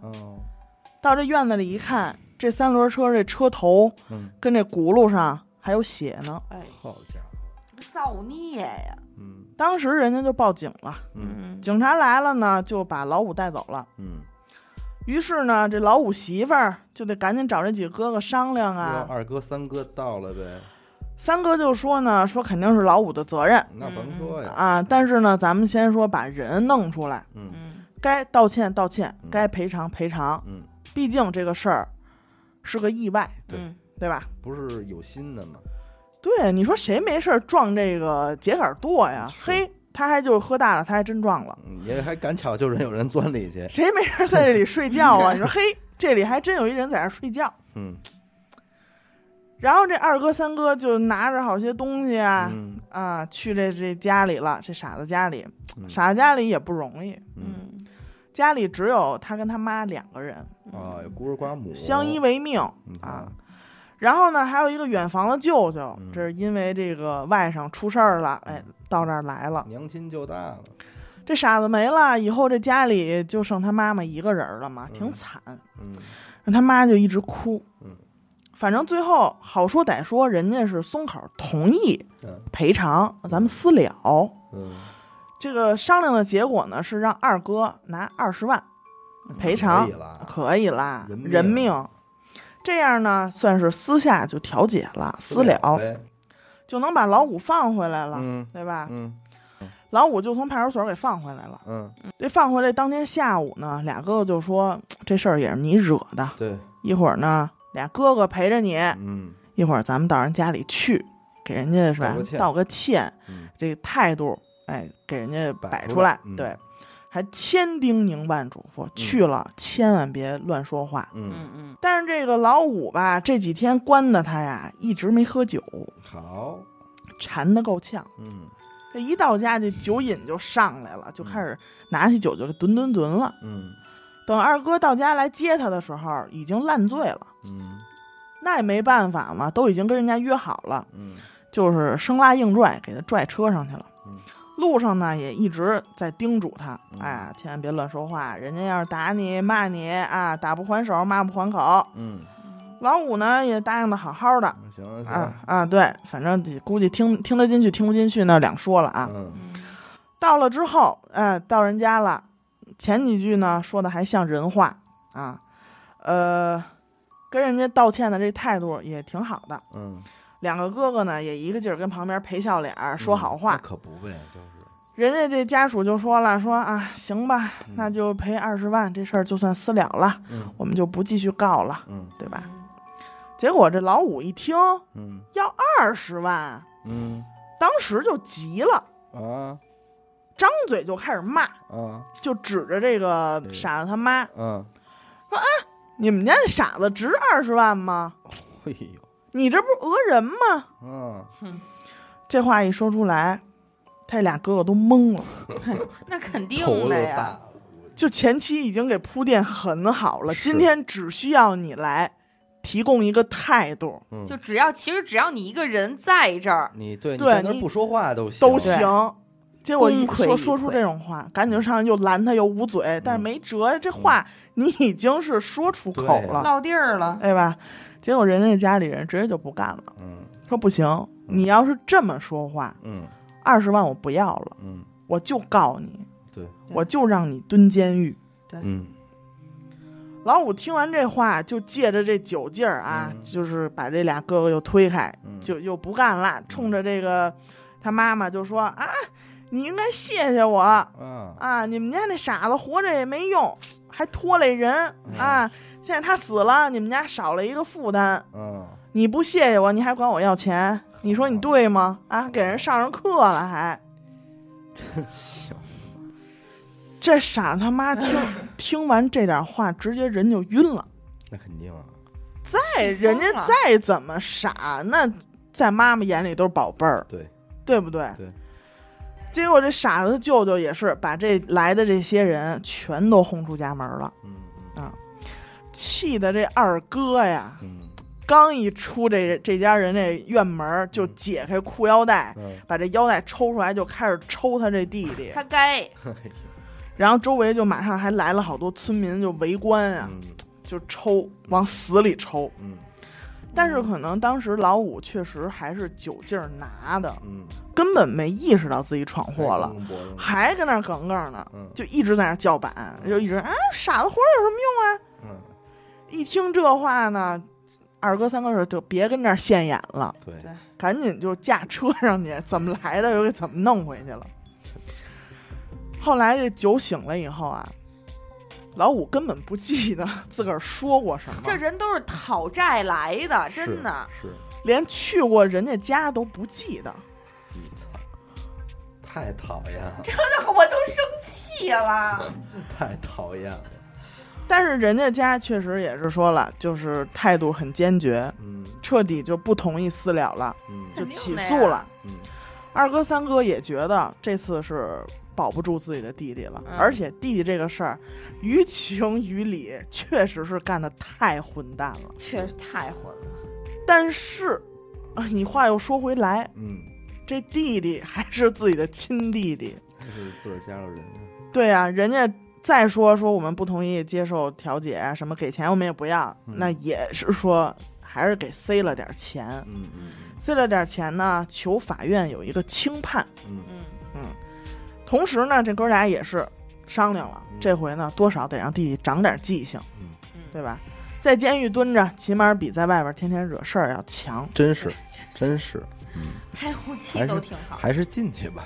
对，咱还给自个儿家省点钱呢。对，你不是负担，你也是你活着也没什么用，也挺负担的。对，你还是。最后呢，法院也是看在对方这个受害人家庭呢也是不太富裕嘛，这个判了赔了人家好多钱，然后呢过失致人死亡判了2年，然后呢二哥还不错啊，干了个人事儿，跟这个就是属于寡母了吧，现在得是。达成了一个协议，就是每个月呢会给他1000块钱的赡养费。这二哥三哥超好，超好，要不然人家能把买卖做大呢？真是超好，就还管这弟弟。别生气，别生气，咱们往后听啊。反正呢，这个事儿就算结束了。老五呢，顺利的也是入狱了。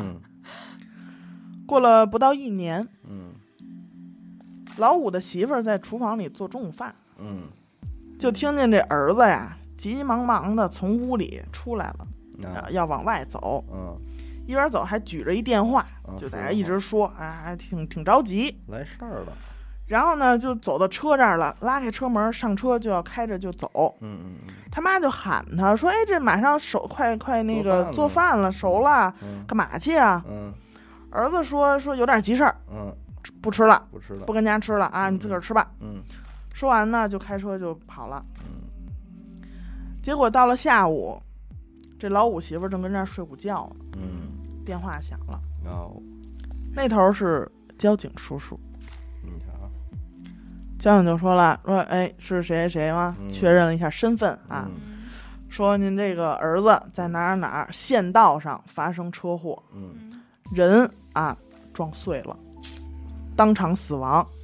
好啊，你们家属赶紧过来吧。这一听，这老五媳妇儿就赶紧跟家里人就过去了。去了之后呢，一看这个情况，这车祸是在一个没有任何盲区也非常平缓的一个路上发生的。当时呢，老五儿子开的是一个轿车，对向司机开了一个大卡车。那谁个人在个人的道上跑嘛，就很正常嘛。结果就在俩人马上要会车的时候，不知道怎么回事，老五这儿子开着车就直接到对向车道去了，就往人车轱底下钻呢。对，就钻人家那儿去了，迎着头就跟那卡车撞上了，当场人就没了。那这个事故呢，按理来说确实是应该由老五的儿子负全责，但是毕竟人死了嘛，所以卡车司机呢也赔了一点钱，但没多少。意思。但是这事儿里面有一点就是很奇怪啊，就是因为当时老五媳妇儿在后来回忆的时候，儿子是打着电话往外走的，而且这个货车司机说，在两个车马上要撞上的时候，他隐约也看到了司机正在打电话，举着手机正在那打电话呢。然后这警察就按照他说的，看看是联系谁了，他在之前有什么事儿想去干呀？翻了他的手机通话记录，发现他在车祸之前和他出门的那段时间里根本没有任何的通话记录，微信也没有任何视频或者语音的记录。问了所有就是他的朋友啊什么的可能会联系他的人，也没有人在那个时间联系过他。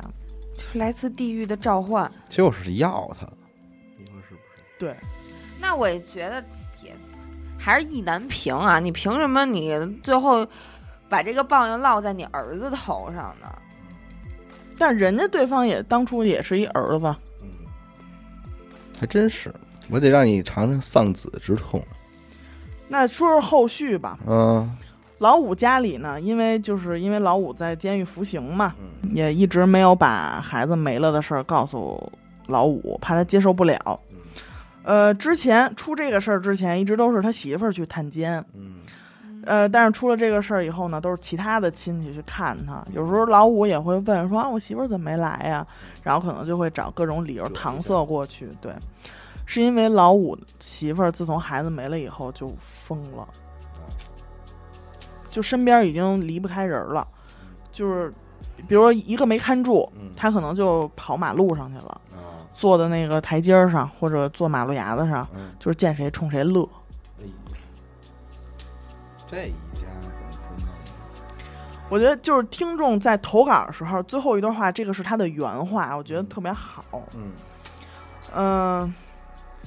这个事儿是不是有鬼我不知道，但有可能是真的有报应的。就算世上没有报应了，心里有愧的人也会认为那是报应来了，而不是意外吧。真是听了这个事儿的人也觉得是报应，不是意外吧。就是他儿子这个事儿出的，就是跟当初他所作所为如出一辙嘛。对，都是妈妈失去了唯一的儿子。对，而且人家比你还狠，对不对？就是人家让你这个受的比他还要难过。对，其实，在农村，你说不好听点就绝乎了。那可不嘛，那可不嘛。但是这个真的是没有道理，还是应该报应在他自己身上。我当时看这个投稿的时候，感触最大就是那些话，就是他在指着傻子妈妈说的那些话，真的是我气的不行。确实是，所以还是要少做缺德事儿，对吧？哎呀，真的是我突然想起这么一投稿，就是一个怎么说呢，人物传记吧，然后传奇一生，蛮传奇的，就非常想结交他，想认识他，这个听众就主要讲了一下从他出生到现在经历的这些事儿，他妈在生他之前怀过5个孩子，但是都是莫名其妙的流产。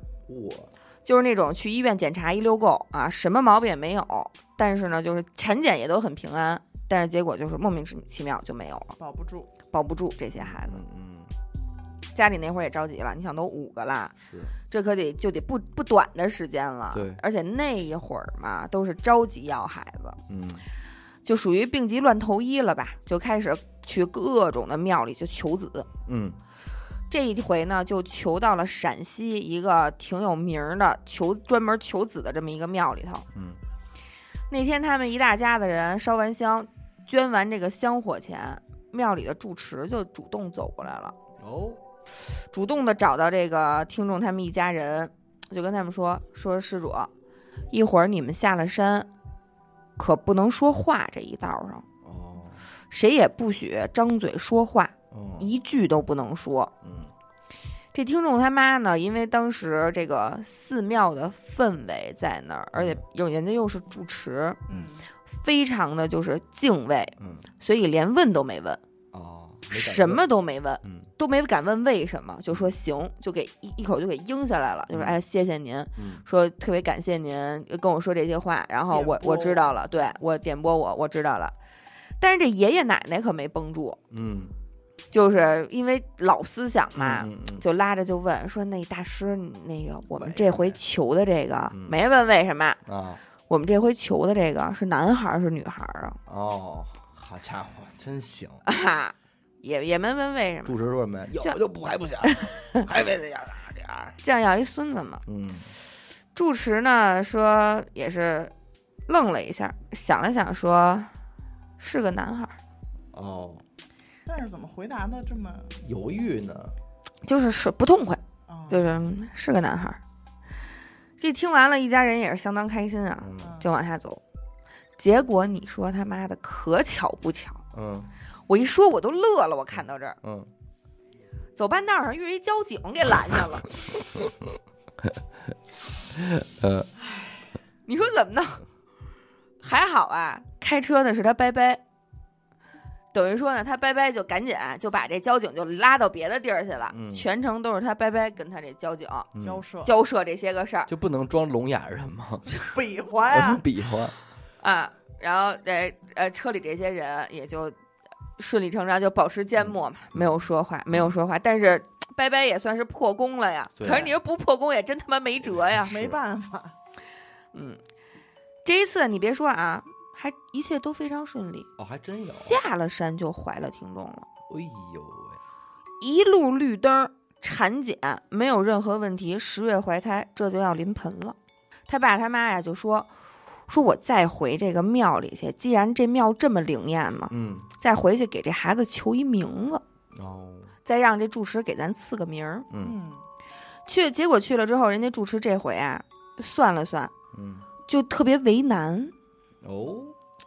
但是说还是叫什么什么什么吧，3个字一个名字，非常男性化的一名字，王铁锤什么就类似于这种王钢蛋，铁柱，对，一听就是一男孩名，非常男性化。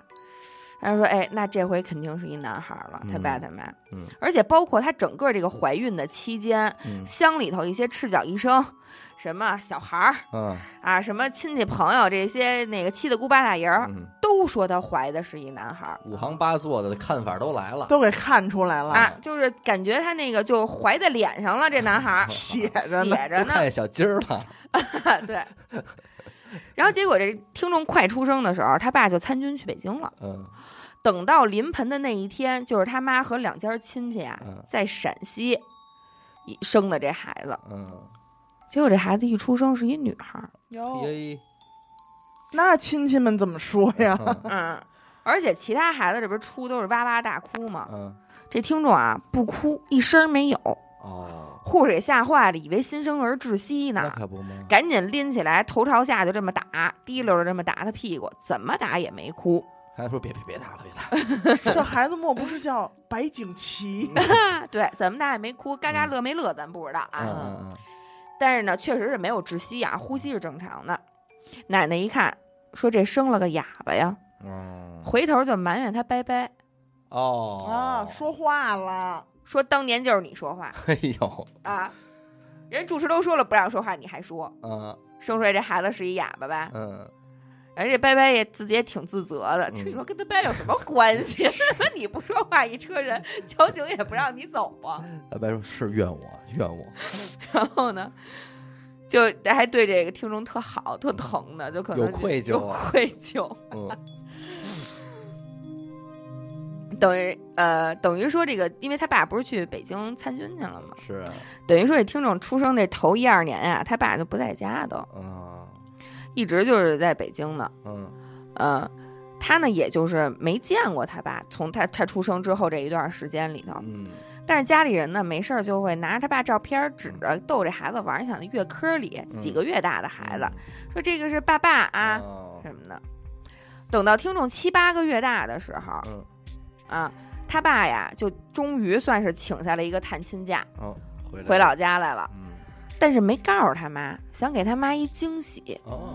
没跟家里人说，自己偷摸就回来了。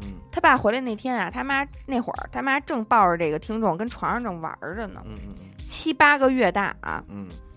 他爸一推门，这孩子先看见的，指着他爸，爸，嘿，给他妈吓疯了。在此之前，这孩子可不出声。哑巴嘛，说是哑巴，说是哑巴，连哭都不哭啊。生下来出的第一个声是爸爸啊，嘿，爸，但是就是说的不是那么清楚，但是你能听出来，是爸爸，是一北京话，爸回来了您嘞。当时他妈吓坏了，说这孩子还不到1岁呢，怎么就叫上人了？而且他也没见过他爸，是啊，你怎么就知道他是他爸呢？就以为这孩子说话是真早。但是啊，就从这一声之后，任说什么，这孩子也就恢复没声的这么一状态了，就不说了，不言了，就不言，就这么一声。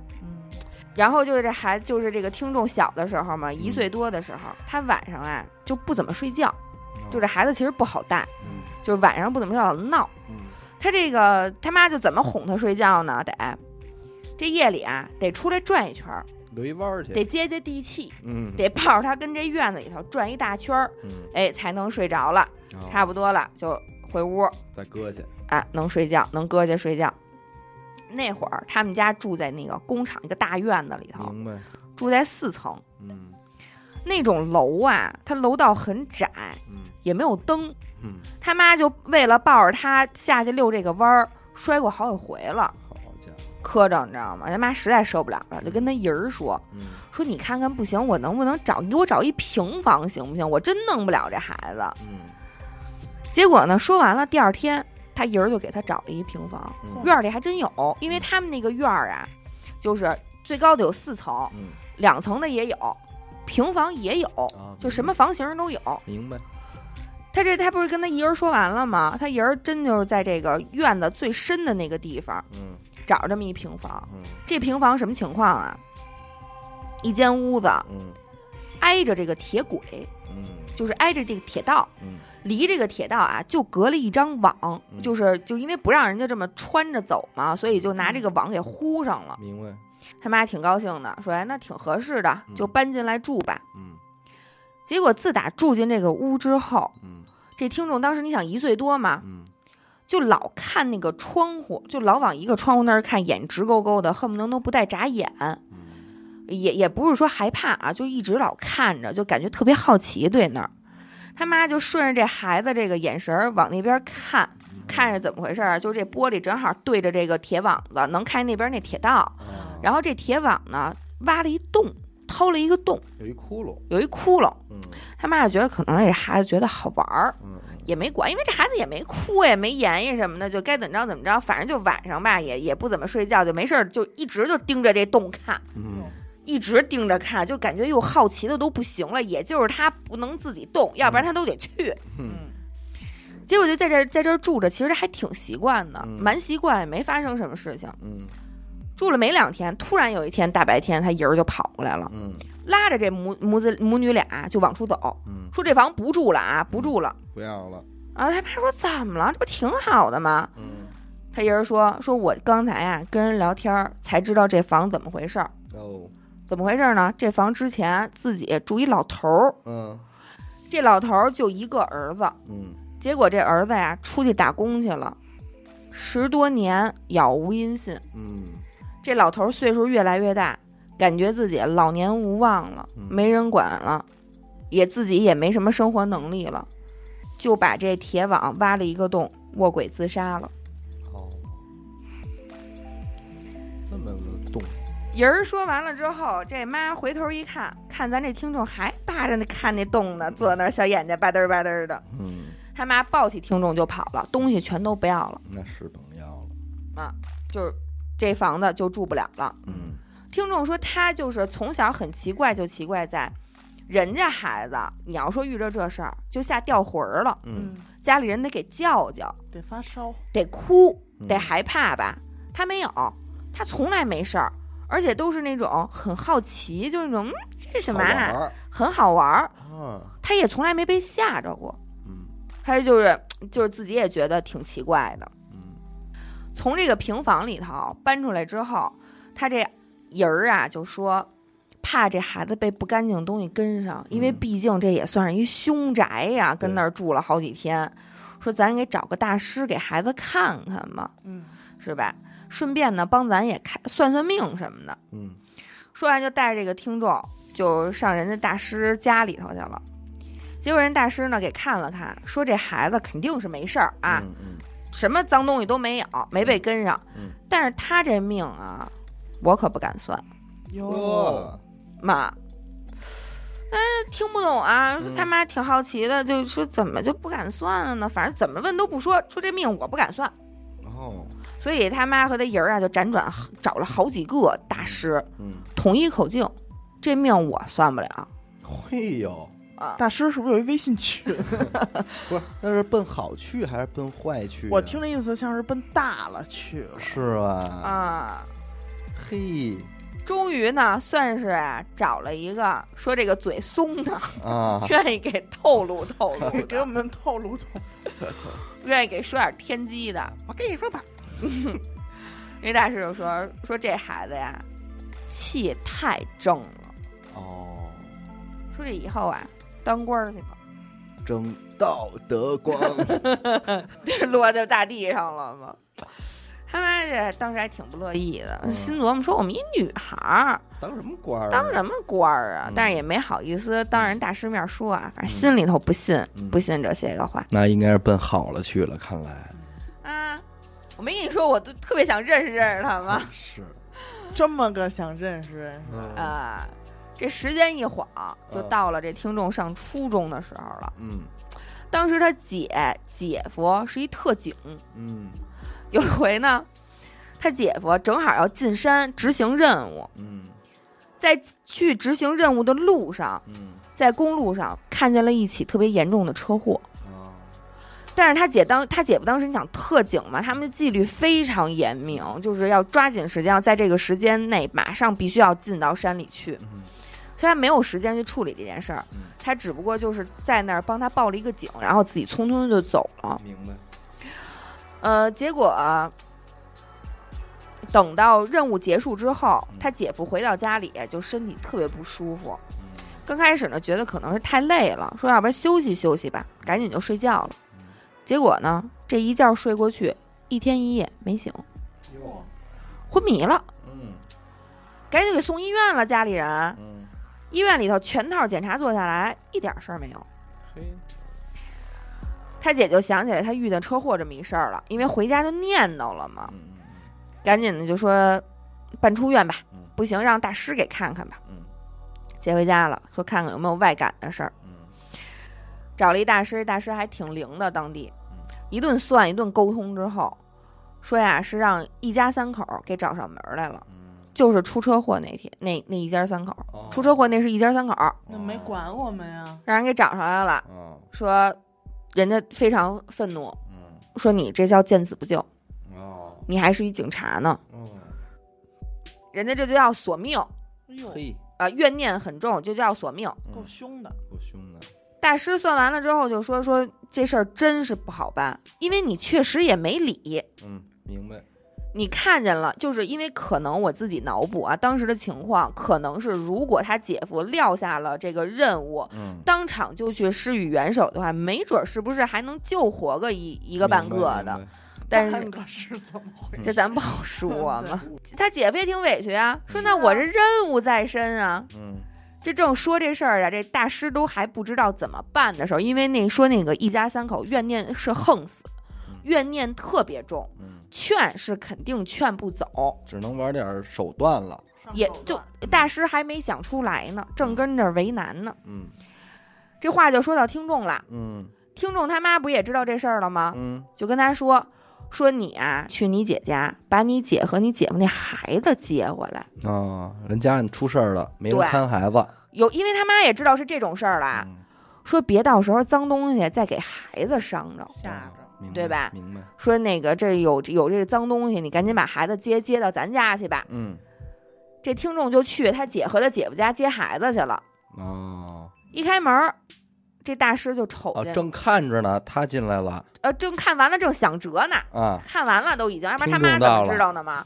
正跟这想辙，不知道怎么办呢。从门外进来一股正气。听众到了，啪嗒一推门，大师看他就惊了。哎呦，说您来了。大师看着他就惊了，愣了得有那么1-2分钟。哎呦，然后跟他姐夫说没事了，好了，嘿，说那仨人魂飞魄散。哎呦喂，哎呦，直起鸡皮疙瘩。你说这事儿闹的，嘿，好家伙，够横。你说这听众这命格但是听众自己什么感觉都没有。没有啊，他们接小外甥来了，这不是也不知道是外甥啊，是叫侄儿啊。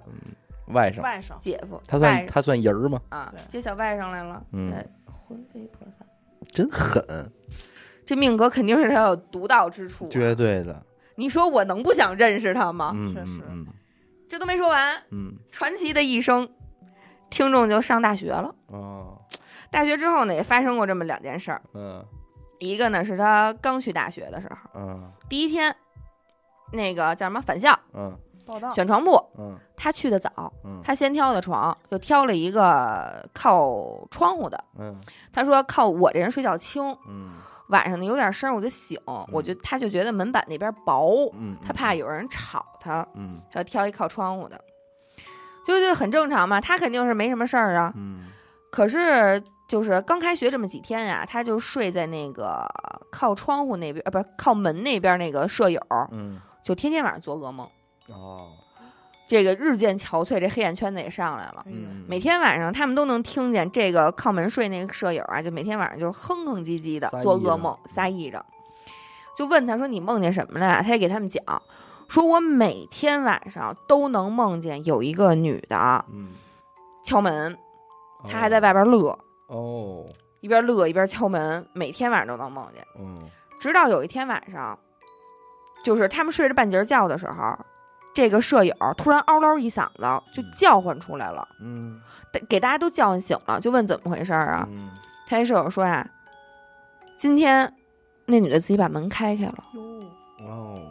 他说我在梦里呢就特好奇，我就顺着门缝往出看，外面是一条特别黑的走廊，然后我拿眼睛往上一瞥，上面有一对大眼珠子正盯着我呢。他这一害怕就叫出声来了。听众一看这都这样了，说那这样吧，咱俩换个床吧，好吧，你睡我这儿，我睡你那儿，从此之后就天下太平了。这女孩睡得也倍儿好，听众呢也从来没梦见过什么，也没人敢敲门了，反正也不乐了，也不也不拿大眼睛看人了，也不，反正这个眼睛也闭上了，好了，重新做鬼了。这听众经过这事儿之后吧，也觉得自己感觉像是辟邪神器一样啊，有点意思，自己对自己也挺满意的，蛮满意的。然后还有一件事儿，怎么回事呢？这个听众他们宿舍对门啊，是一空屋哟。他说这屋就空的很诡异，整个这一层只有这屋是空的，而且它还肯定不是一杂物间，为什么呢？杂物间咱们都有常识啊，都是两头的房间，你干嘛当间你空一屋当杂物间？况且我也没见着谁去里边取过杂物啊。明白。反正这屋就空的没人，大家就都觉得这一间啊肯定有点问题，但是谁也没说深究这件事儿，是吧？结果有一天，他们屋唯一一个有男朋友的那女孩，那天晚上没回来，大家就想那可能是跟男朋友出去住去了呗，也没多问什么，到点儿大家也就都睡觉了，结果大概在早上起来5点多钟的时候，他们就听见对门那个空屋里头就传来疯狂的砸门声，哇，有人在里头。对，然后还有一个女孩就不停的哭喊说来人啊，快放我出去什么的。这一听就是他们宿舍那昨晚上没回来那姑娘，他们这一宿舍人就赶紧听光起床就过去看一眼去啊。但是当时听众有一习惯就是裸睡，所以他出去最晚，他得穿衣服呀，人家就腾就穿着鞋就跑出去了，他还得叮咣穿完之后呢，升宿舍楼你说也在意什么？那也不能光着出去呀。等到他出去的时候，就看见他那几个舍友啊，就在外边就咣咣就拧那门把手，然后也跟着就研究这门呢。对面屋里头那夜不归宿的那个女孩在里头也跟着哐哐的就跟着拧这门把手，就开不开。反正呢就是一听就是哭都不行了，岔着气儿了，就吓坏了。这几个舍友在外边也急疯了，说估计这门锁可能是坏了，因为就是就按说就算是反锁，你怎么锁？你从外边锁，从里边锁，总有里外都有人要开这门，怎么都能开开吧？对，那肯定是坏了呗，给锁里头了，就赶紧就是又要找宿管，又要报警什么的。正慌了，这个研究这事儿呢。听众这不是就过去了吗？那要不然我试试，他就走过去了。手还没碰着这把手呢，开了。你瞧这事儿给你闹的，真是生而为人有点抱歉的意思啊，是不是？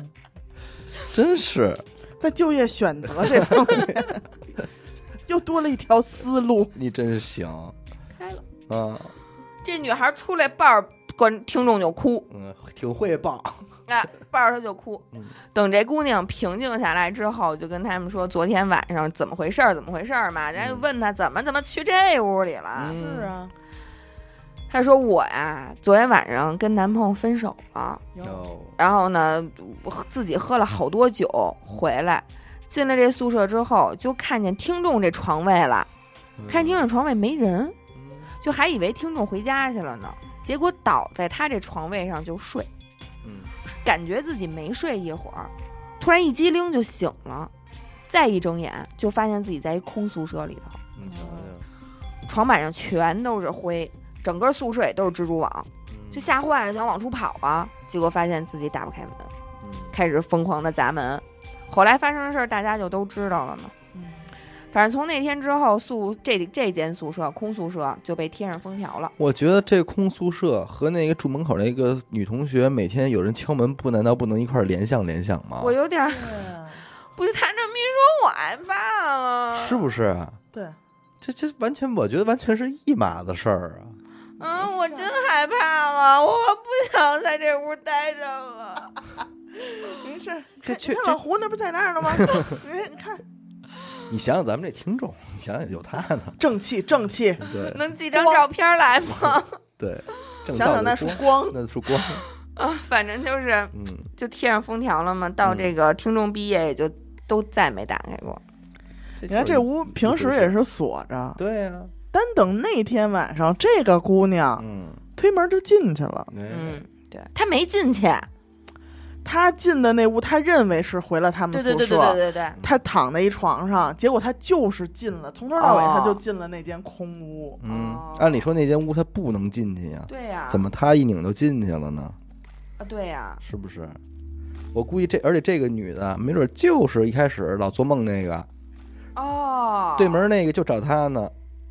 得，今天你还回来晚，你进来吧，来吧，别等我找你了。对。我觉得有点还有一个比较小的一个事儿是什么呢？就是大学那会儿，还是大学的事儿啊。有一男孩暗恋听众，哎呦，什么人都敢追呀！然后那男孩就说我们家有一邻居，这婆婆算命特准，想让他给咱俩看看配不配。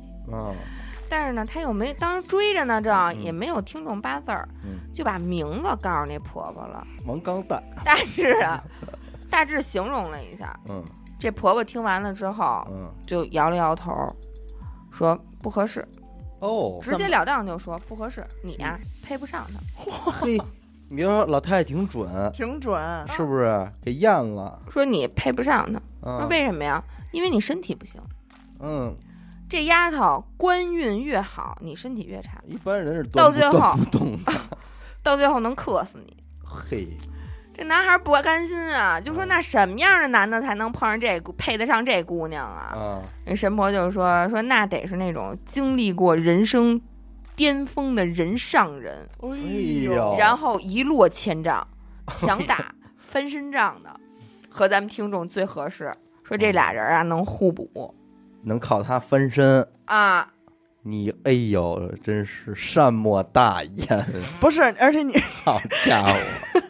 你看，还得是这是灵异啊！在巅峰的人上人跌到低谷那一刻，需要一双手将他托起的时候，正道的光才能这个 moment 才能配得上咱们听众。好家伙，说明咱们听众在什么 level，在尖上的时候都用不着他。对，你明白吗？我告诉你，这是灵异，能不能？灵异一点不，这个灵异就是让人非常的亢奋，你知道吗？我现在感觉我们娱乐电台能有这样的听众，非常荣幸，你知道吗？为咱们保驾护航，感谢他能听我们的节目，真的，我觉得他听过我们的每一期节目都散发着光芒，蓬荜生辉。所以其他听众，你们也很荣幸。因为你们和这样的人有同样的喜好，有一个桥梁，对，我们感觉好幸福，然后呢，感觉好安全。我务必要一下这姑娘8字儿，看人家愿不愿意给咱们啊。我也客客气气说回头，但是我不为别的，我学习学习。对，因为咱这8字咱一般也见不着。对，你看嫂子说没见过13妖，那我就胡一个给她看一看，对，是吧？这就叫13妖。好家伙！但是你往回推，所有的这一切都源自于陕西的那个主持，对，主持。哎，打这孩子还没生，打这孩子还没怀啊，打这2口他爸他妈还没办事儿，这事儿就定了。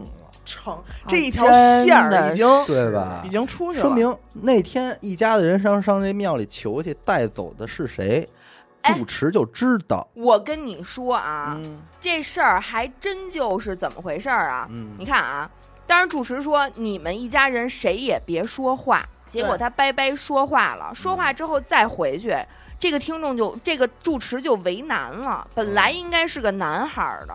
他又官运这么亨通，你想他如果是个男孩，好家伙，当中呀，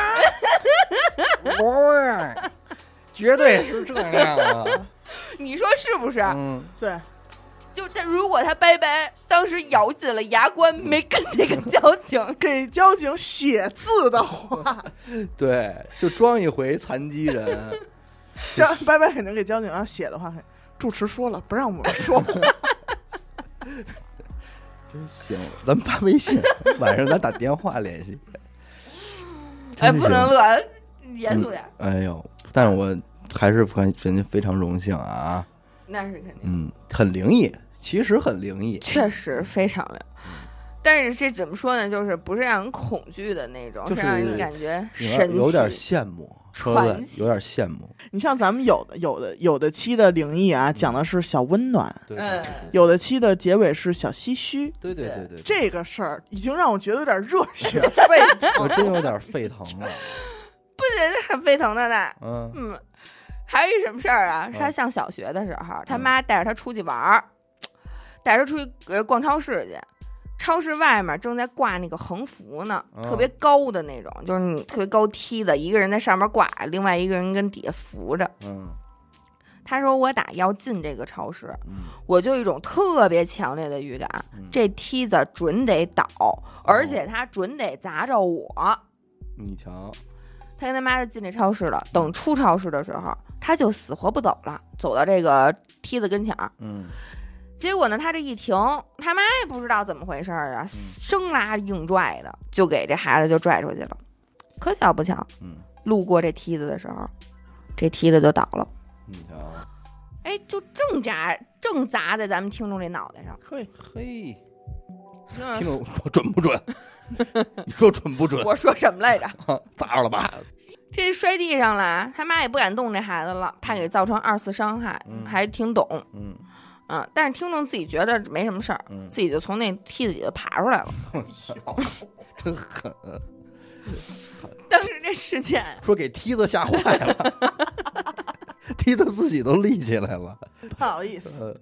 然后呢，这事儿也不牵扯仨人吗？一砸着这孩子了，二一个是底下扶梯子的，还有上面挂横幅的呢。挂横幅那人真是摔拍下来了，脑流好多血。扶梯的这个人啊，扭脸就要跑，结果还出事儿了，出事儿还是要跑。也是，你说他干嘛吃的？他妈扶梯子，哎呦，真没法说。然后就还好被这个旁边这好心人啊，有热心肠的一把就给薅回来了。这不是打了120了吗？120一会儿就到了。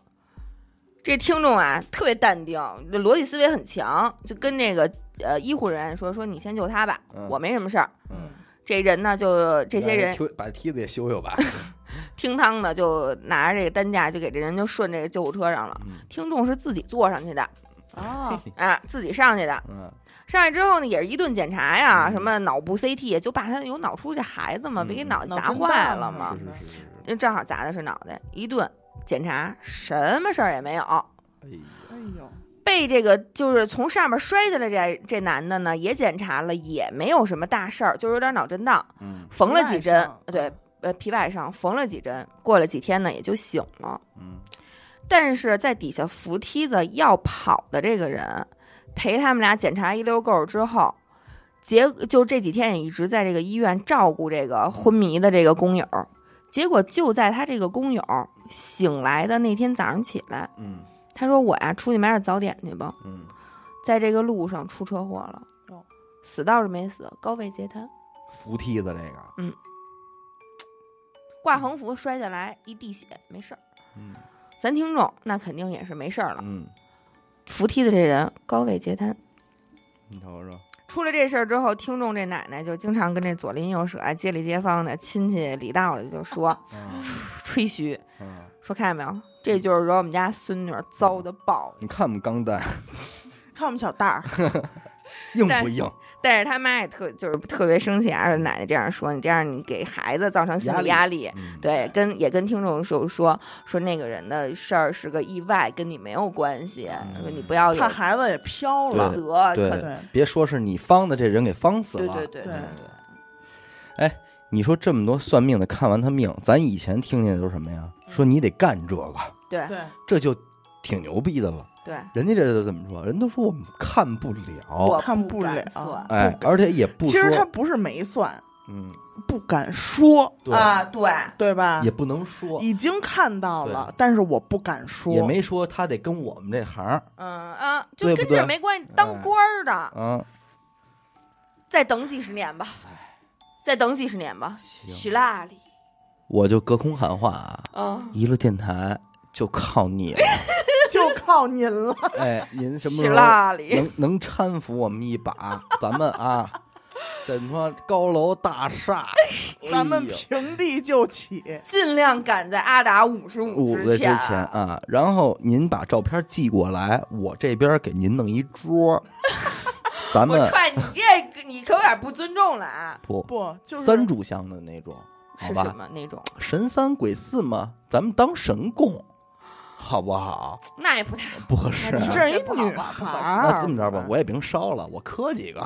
那行，我每天上班，我给人磕几个。那得是那种大搓出去那种，就五体的那种。对，从门口到这边窗户带血那种啊。不，我们可不是查你啊，我们真的是听完了，感觉这个命格确实是太牛逼了。生而为人，我很抱歉。你很抱歉，你抱歉，你们太抱歉了。现在是大概这节目已经录了130分钟啊。按理说呀，已经够咱们一个标准了。但是我觉得，可能为了避免刚才咱俩那个事儿啊，可能听众会觉得。怎么不吓人？怎么不恐怖？不恐怖啊！所以咱们还是得怎么说呢？再给一点，再保一个吧，再保一个。这个事儿呢，听众给我投来稿的时候，我读完这个故事，我整个人是懵的，盯住了。还能给你盯住呢？对，我是非常佩服他的胆量。就是他愿意把这个事儿分享给我，分享给电台。因为他也在投稿说了，他说其实早就写好了要投给我的这个稿子，一直存在手机里，但是又怕就是诸多顾虑吧，就是反正最后在我的再三请求下吧，属于是他把这个稿子说我只信任娱乐电台。哎呦，我说那我一定会认真对待你的信任，不犯法吧？听吧，你又语了。这个听众呢，今年21岁，不大不大，一个小姑娘啊。这个事儿发生在4年前，那就更小了，在她17岁的时候。先来说一下这个姑娘的家庭背景。她呢是父母很早就离异了。她呢是和爸爸一起生活。明白。爸爸有一个非常不好的爱好，就是爱喝酒。又是酒。但是一开始的时候，爸爸喝完酒呢，可能就是睡觉。但是后来就演变成了一喝完酒就发脾气。可能是因为和听众的妈妈的感情啊，什么这些种种的压力吧。就是演变成发脾气，但是到最后呢，就是上升到了家暴。在听众初2的时候，就开始承受了很多来自父亲的家暴。这其实挺那什么的，挺他在投稿里也说了啊，他说虽然父母每个月给我的零花钱很多，可能要比一般孩子的都多，高一截。对，但是呢，就是他们没有在最该陪伴我的时候给我很多的关怀和爱。就说白了，这钱花的也不高兴，对。慢慢的呢，他整个人就开始性格变得孤僻，然后不爱交际，脾气也变得就是特别古怪吧。在机缘巧合吧，开始接触了一些猎奇的东西。从程度比较浅的开始说呢，就是他可能是会喜欢一些疼痛，喜欢被人打，和自残。哎呦，这就已经不是基础等级了。然后他还很喜欢看到自己身上的伤口流血啊，什么这些。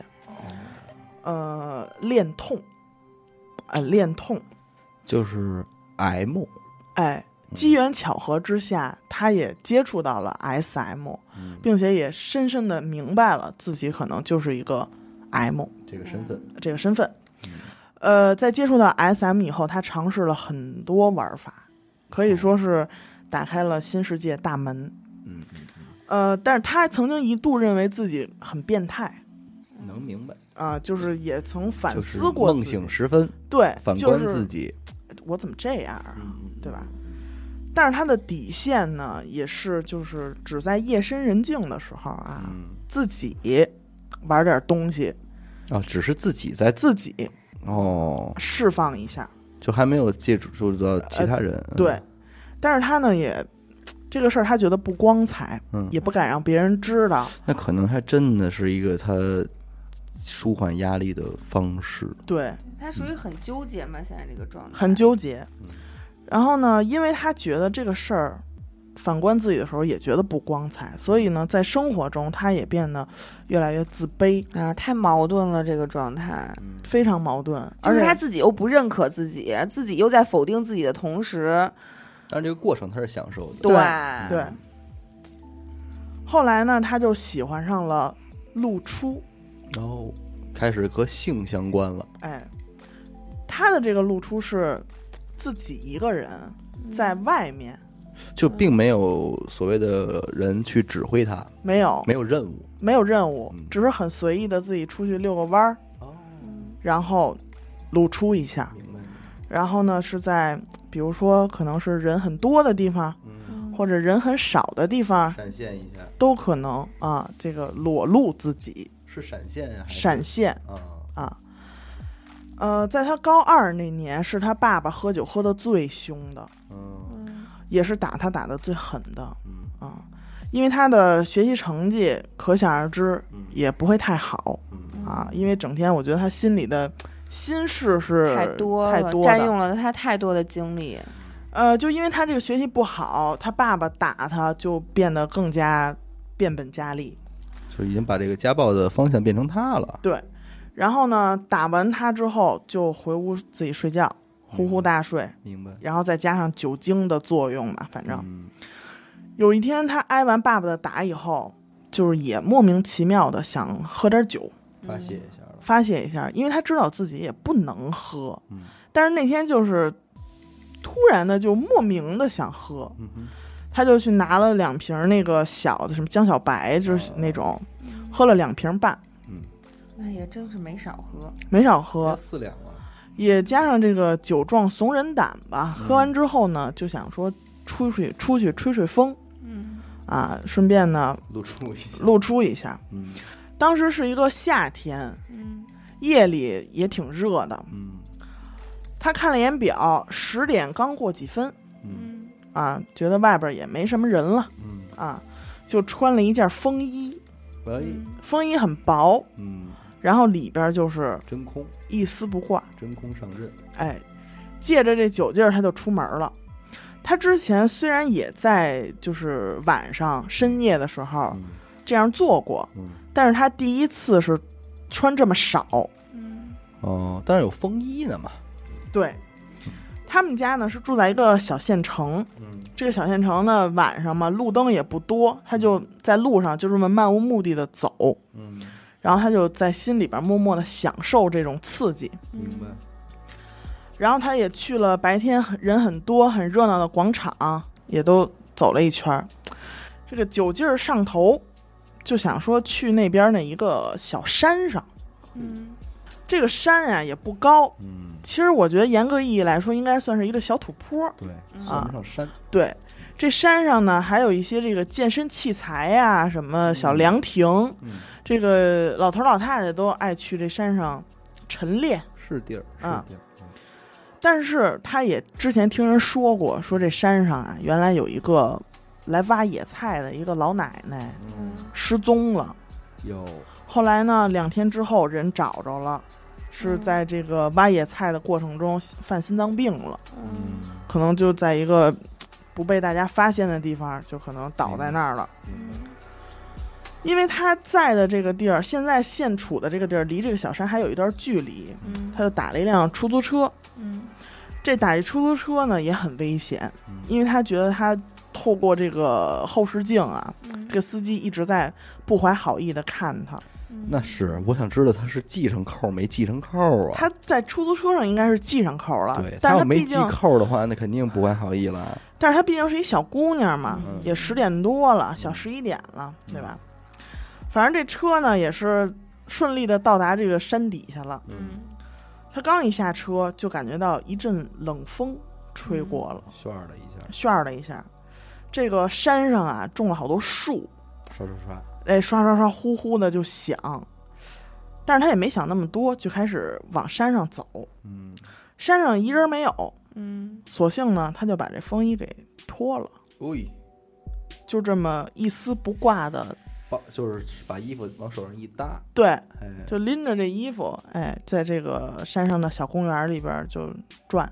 你说这个借着月光，一个妙龄女子光着膀子，有点那个山林里的小仙子那感觉哈。想试试吗？我不信，我也老娘们儿了，我找不出那小仙子的感觉了。也没有那么轻盈了。对，你这样，你跟老胡一块儿，你俩扮演亚当和夏娃，好吧？我给你俩提供一个苹果。你说真的就是这样，因为老头儿啊，要这样玩，你确实是一般。就是咱们可能不太敢啊，但是如果就是想象一下他的状态，应该他觉得还挺自由的，恍惚真觉得是一小仙子的那种。而且哥，你想，如果不是那个山，就是黑山，夜晚的黑山，就是那种。就是冷风，也不是特别冷，温和的风吹在你的身体上，应该还挺舒服的啊。大概能明白他那种要的东西。对，他就想到啊，这个山上不是有凉亭吗？他就想上这凉亭拍几张照片。明白啊。然后呢，他就顺着一条小土路就往上走。走着走着，他就发现有一个人影儿。在离他不远处的一个树后头。那他应该还挺紧张的。那非常紧张啊。而且通过这个人影，他就是下意识的认为这就是一个男的。对，好像躲在这个树后边偷看一样。那得吓疯了，对吧？但是他并没有往灵异的地方想。那也得吓疯了呀。他这个一丝不挂嘛。他就怕遇上流氓，他就赶紧就把这衣服，我就是因为这害怕呀。他把衣服给穿上了，就想呢原路返回吧，别玩了。对，这个人影他就一直在这儿看着这个影，这个影也不动，那瞬间呢，他也不知道该往前走还是往后走了，往前走，他这跟这黑影碰上，往后走，万一他给人留一后背呀，对，万一他追上我呢，对吧？很危险。就在他琢磨的这个时候，突然就刮了一阵特别大的风。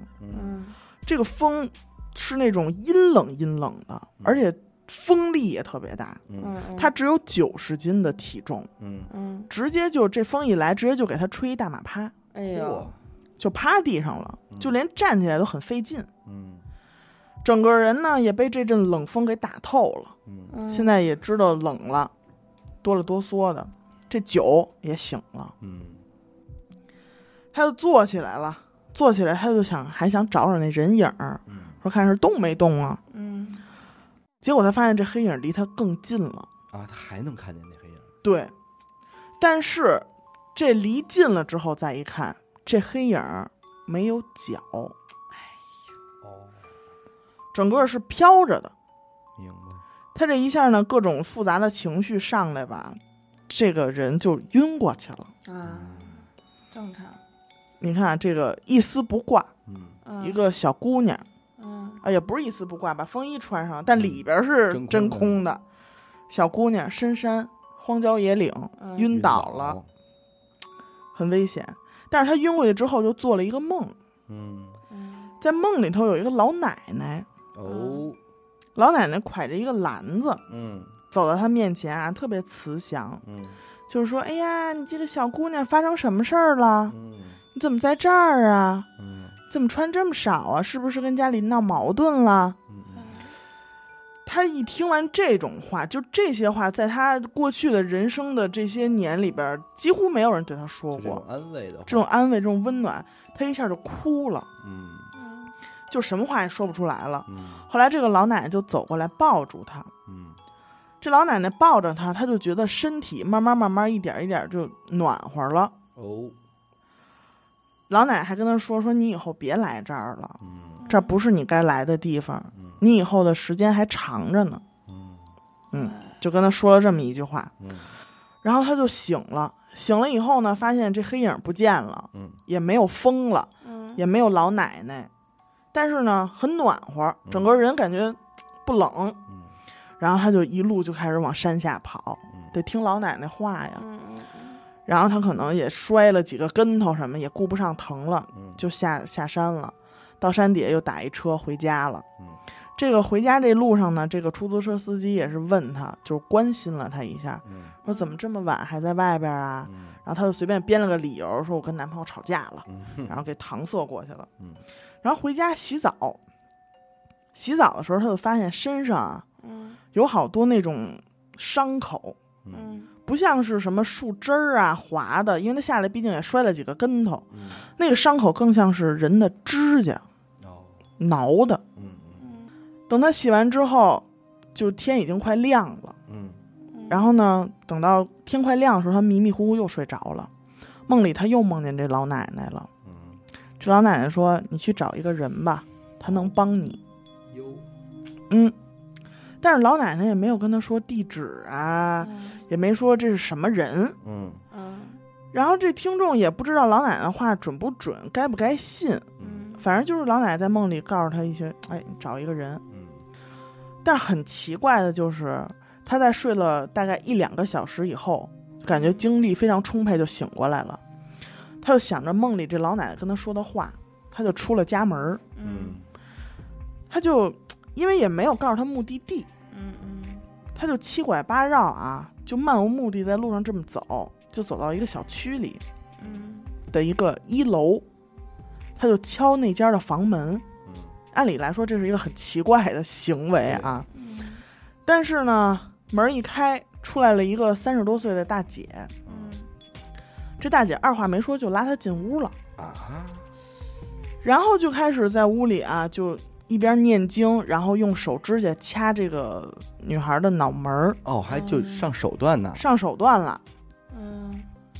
然后呢大概有经历了10多分钟这样的一个过程。在整个过程中，他的身体啊，是一开始变得特别冷，就那个冷的感觉又回来了，然后又从脚底往上就是一股暖流上来了，最后他就是整个人就恢复了，很舒服。然后呢，完事儿之后，这个30多岁的这个大姐就跟他说昨天晚上我妈妈给我托梦了，说你会来。我操！我要哭了。他说你昨天晚上遇见的那个老奶奶也不是别人，是我的奶奶。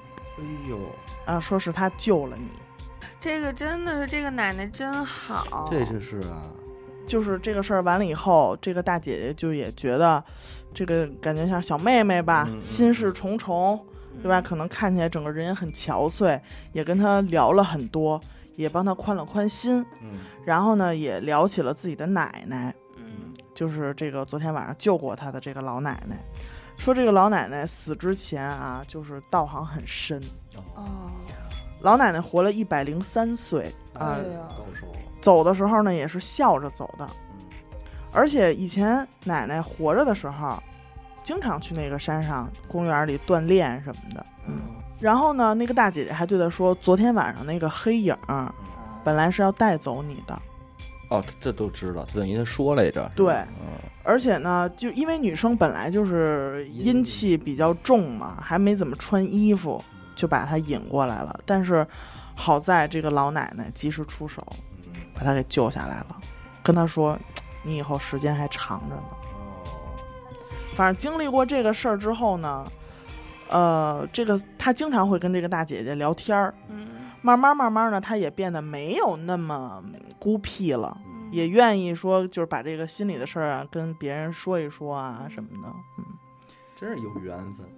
所以就是说，虽然可能他小的时候经历了一些不好的东西，但总还是有人疼他的。对，就他得到的这份关怀也好像也不是一般人能够得到的。对，而且你说这种吧，你说咱生活这个时代呢，这个亚文化种类非常多。其实咱们也不太愿意聊这种东西，因为聊的往哪个方向说都不太对，容易得罪人。对，都会得罪人，所以就是一般牵扯到亚文化的观点，我们是不愿意说的。对但是可能即便你再不愿意说，一旦你提到，似乎好像都预示你们有一些什么观点似的。但其实没有啊。而且我个人感觉这个小姑娘她的这个癖好也好还是什么的，我觉得还不太算是，只是一时的压力的输出吧。不，就是她的目的不是说所谓的露阴癖，对，你能明白吧？就因为她不享受我被人看到的对那种过程，她也知道遇着流氓害怕，对，不然的话甭到流氓那儿，到出租车司机那儿就交代了。对吧？人家他就给人家了，就是他不享受这个，他只是想享受那种 freedom 对，自由，就是那种行走的释放的那种感觉，但是肯定还是很危险的啊。这个不是一个非常健康或者说安全的解压方式，你哪怕你自己在家里边干这种事儿都可以，这个事儿我们不鼓励啊。欧美的沙滩上可能好一些吧。对，反正这个故事，我觉得我是跟着他的心情一块儿，就是你知道我在看这个故事的时候，然后我最开心的就是他在结尾也说了，说我现在已经越来越开朗了，然后一切都在往好的方面去走，我觉得这也挺好的。我也是，就挺心疼这小妹妹的。是我也是非常心疼。这个苦难呢，在少年时期受一受都挺好的。对吧？比大了再受强，代价也小一些啊。是，行吧，那这期就不短了。感谢您收听我们这个二十谈身边灵异事啊，同时呢，也欢迎您来给我们投稿。我们投稿方式呢，就是加我们的官方微信号吧，娱乐电台2啊，娱乐电台的全拼外加上阿拉伯数字2，就可以来分享您的真实经历。感谢您收听娱乐电台，这里是二十谈身边灵异事。